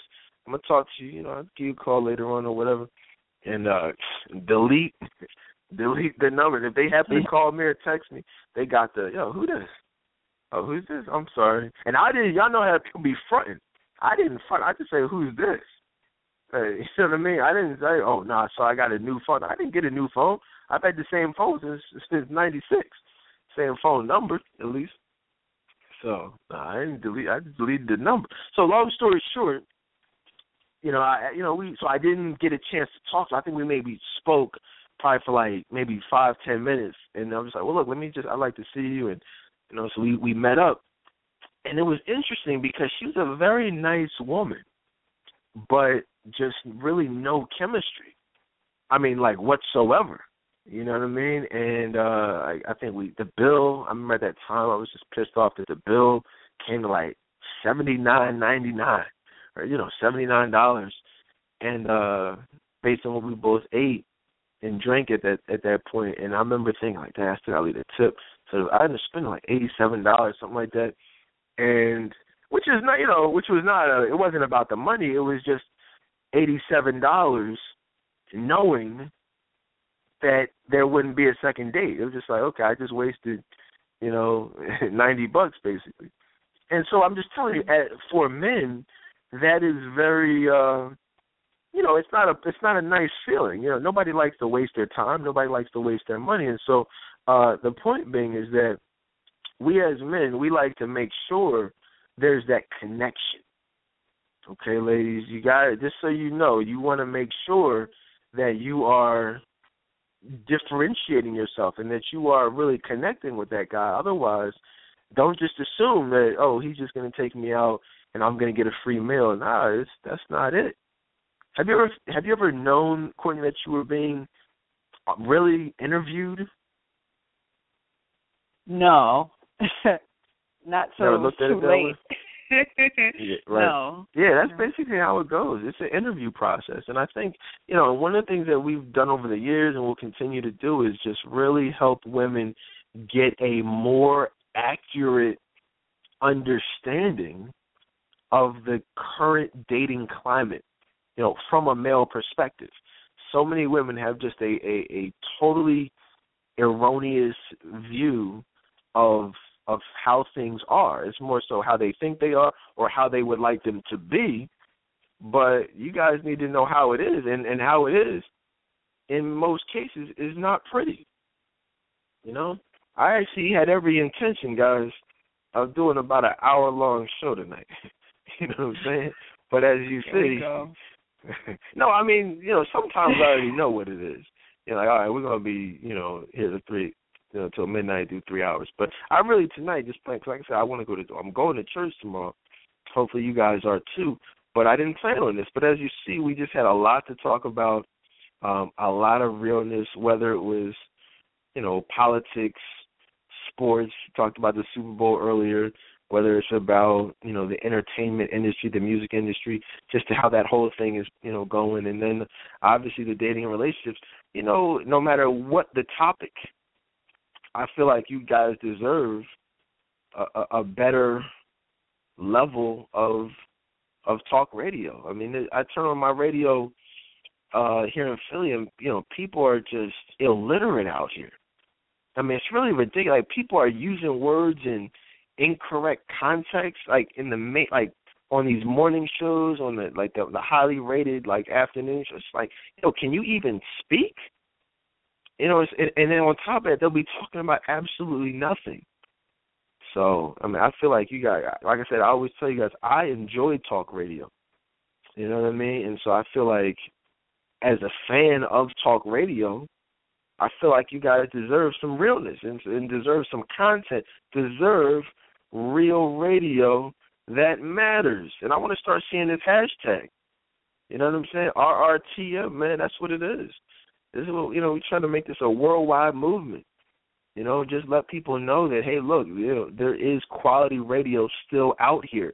There are people actually talking about things that affect us spiritually, emotionally, politically, socially. Courtney, any last minute words of wisdom? We're going to get ready to get out of here. Yeah, I definitely want to encourage the ladies, especially with Valentine's Day coming up, and just to really to take this time to, if you're single, spend it with loved ones, and don't look at it as a bad thing that you're single. You can spend it with friends and family, and just be grateful, and thankful for the things and the people that God delivered you from. Good advice. I want to say a couple of things real quick. One, I want to leave y'all with a couple of scriptures. I was trying to debate which one I was going to share with y'all, but you know what? I feel like they're both applicable to the things that we've been talking about from the beginning of the show to the end of the show. The first one is no man can serve two masters, for either he will hate one and love the other, or he will be devoted to one and despise the other. I cannot serve God and wealth. And I think that, Matthew 6:24, as well as spoken about in Luke 16:13, I think what we have to do is really look at, when you look at this political process, when you look at who you want to support, what you want to support, what you're passionate about, just take a look at it from that perspective.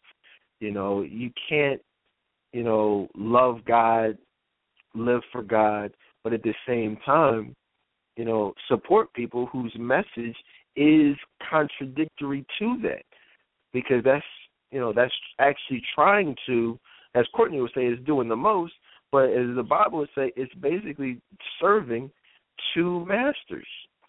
You know what I mean? And so just think about that. But then also from a relationship standpoint, like what we've been talking about more recently, here towards the end of the show, especially around Valentine's Day, you're going to see a lot of different things, a lot of different people coming in and out of the equation, trying to come in and out of the equation.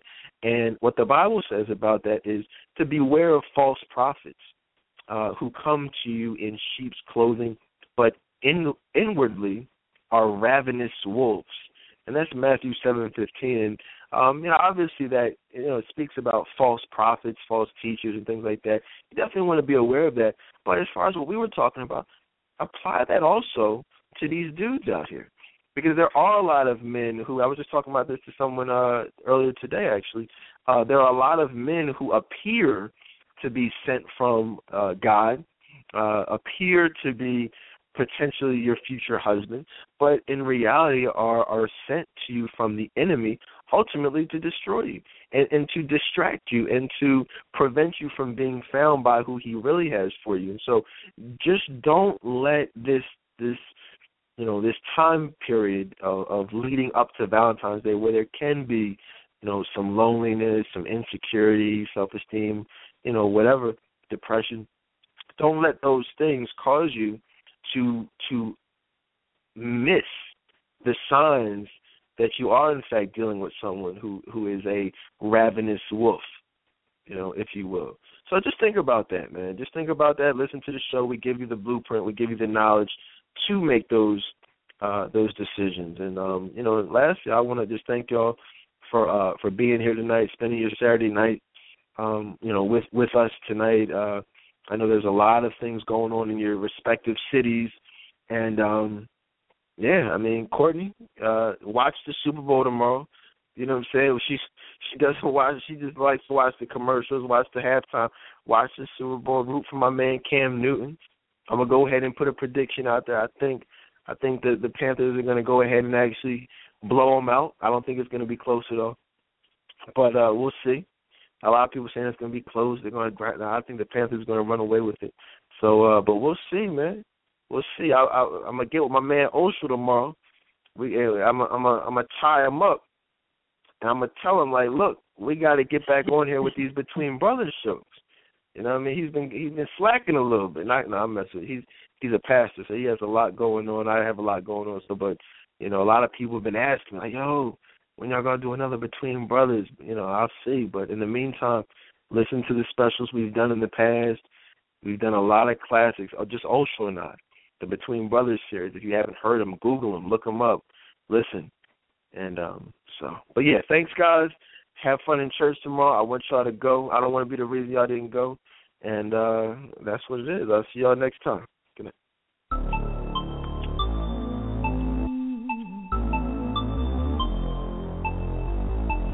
Are you looking for love out there? Pain is always fine.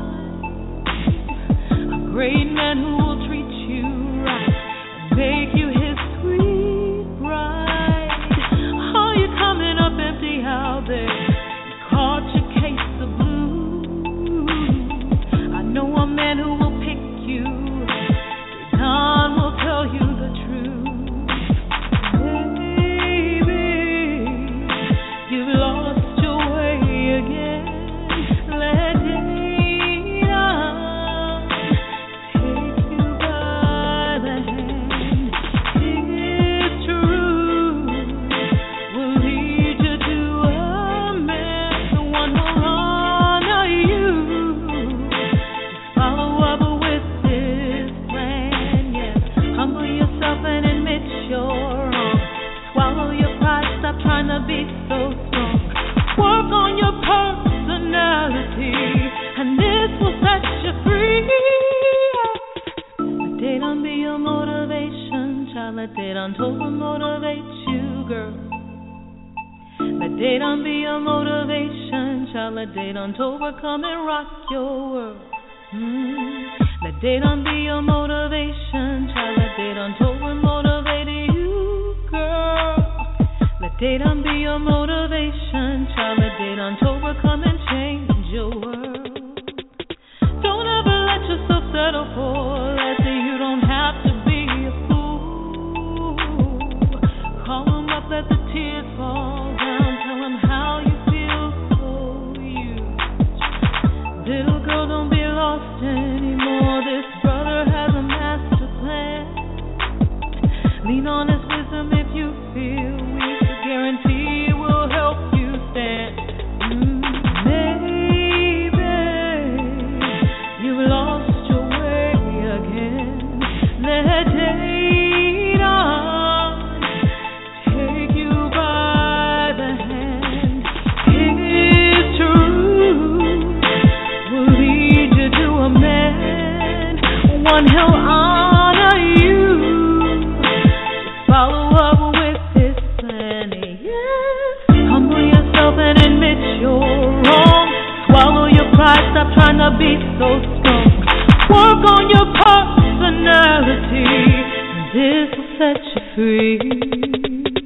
Lady, you've lost your way again. Let Dedan take you by your hand. His truth will lead you to a great man, one who'll honor you. Just follow up with this plan. Humble yourself and admit you're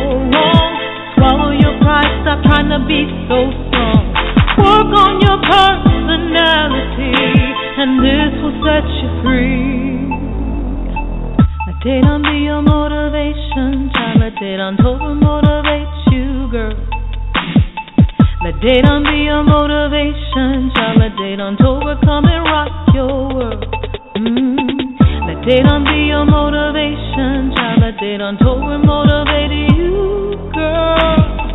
Let Dedan be your motivation, child. Let Dedan Tova come and change your world.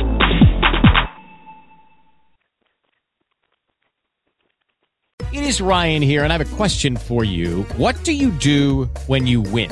Like, are you a fist pumper, a woo-hooer, a hand clapper, a high fiver? I kind of like the high five, but if you want to hone in on those winning moves, check out Chumba Casino. At ChumbaCasino.com, choose from hundreds of social casino-style games for your chance to redeem serious cash prizes. There are new game releases weekly, plus free daily bonuses, so don't wait. Start having the most fun ever at ChumbaCasino.com. No purchase necessary. VGW Group. Void where prohibited by law. See terms and conditions. 18+.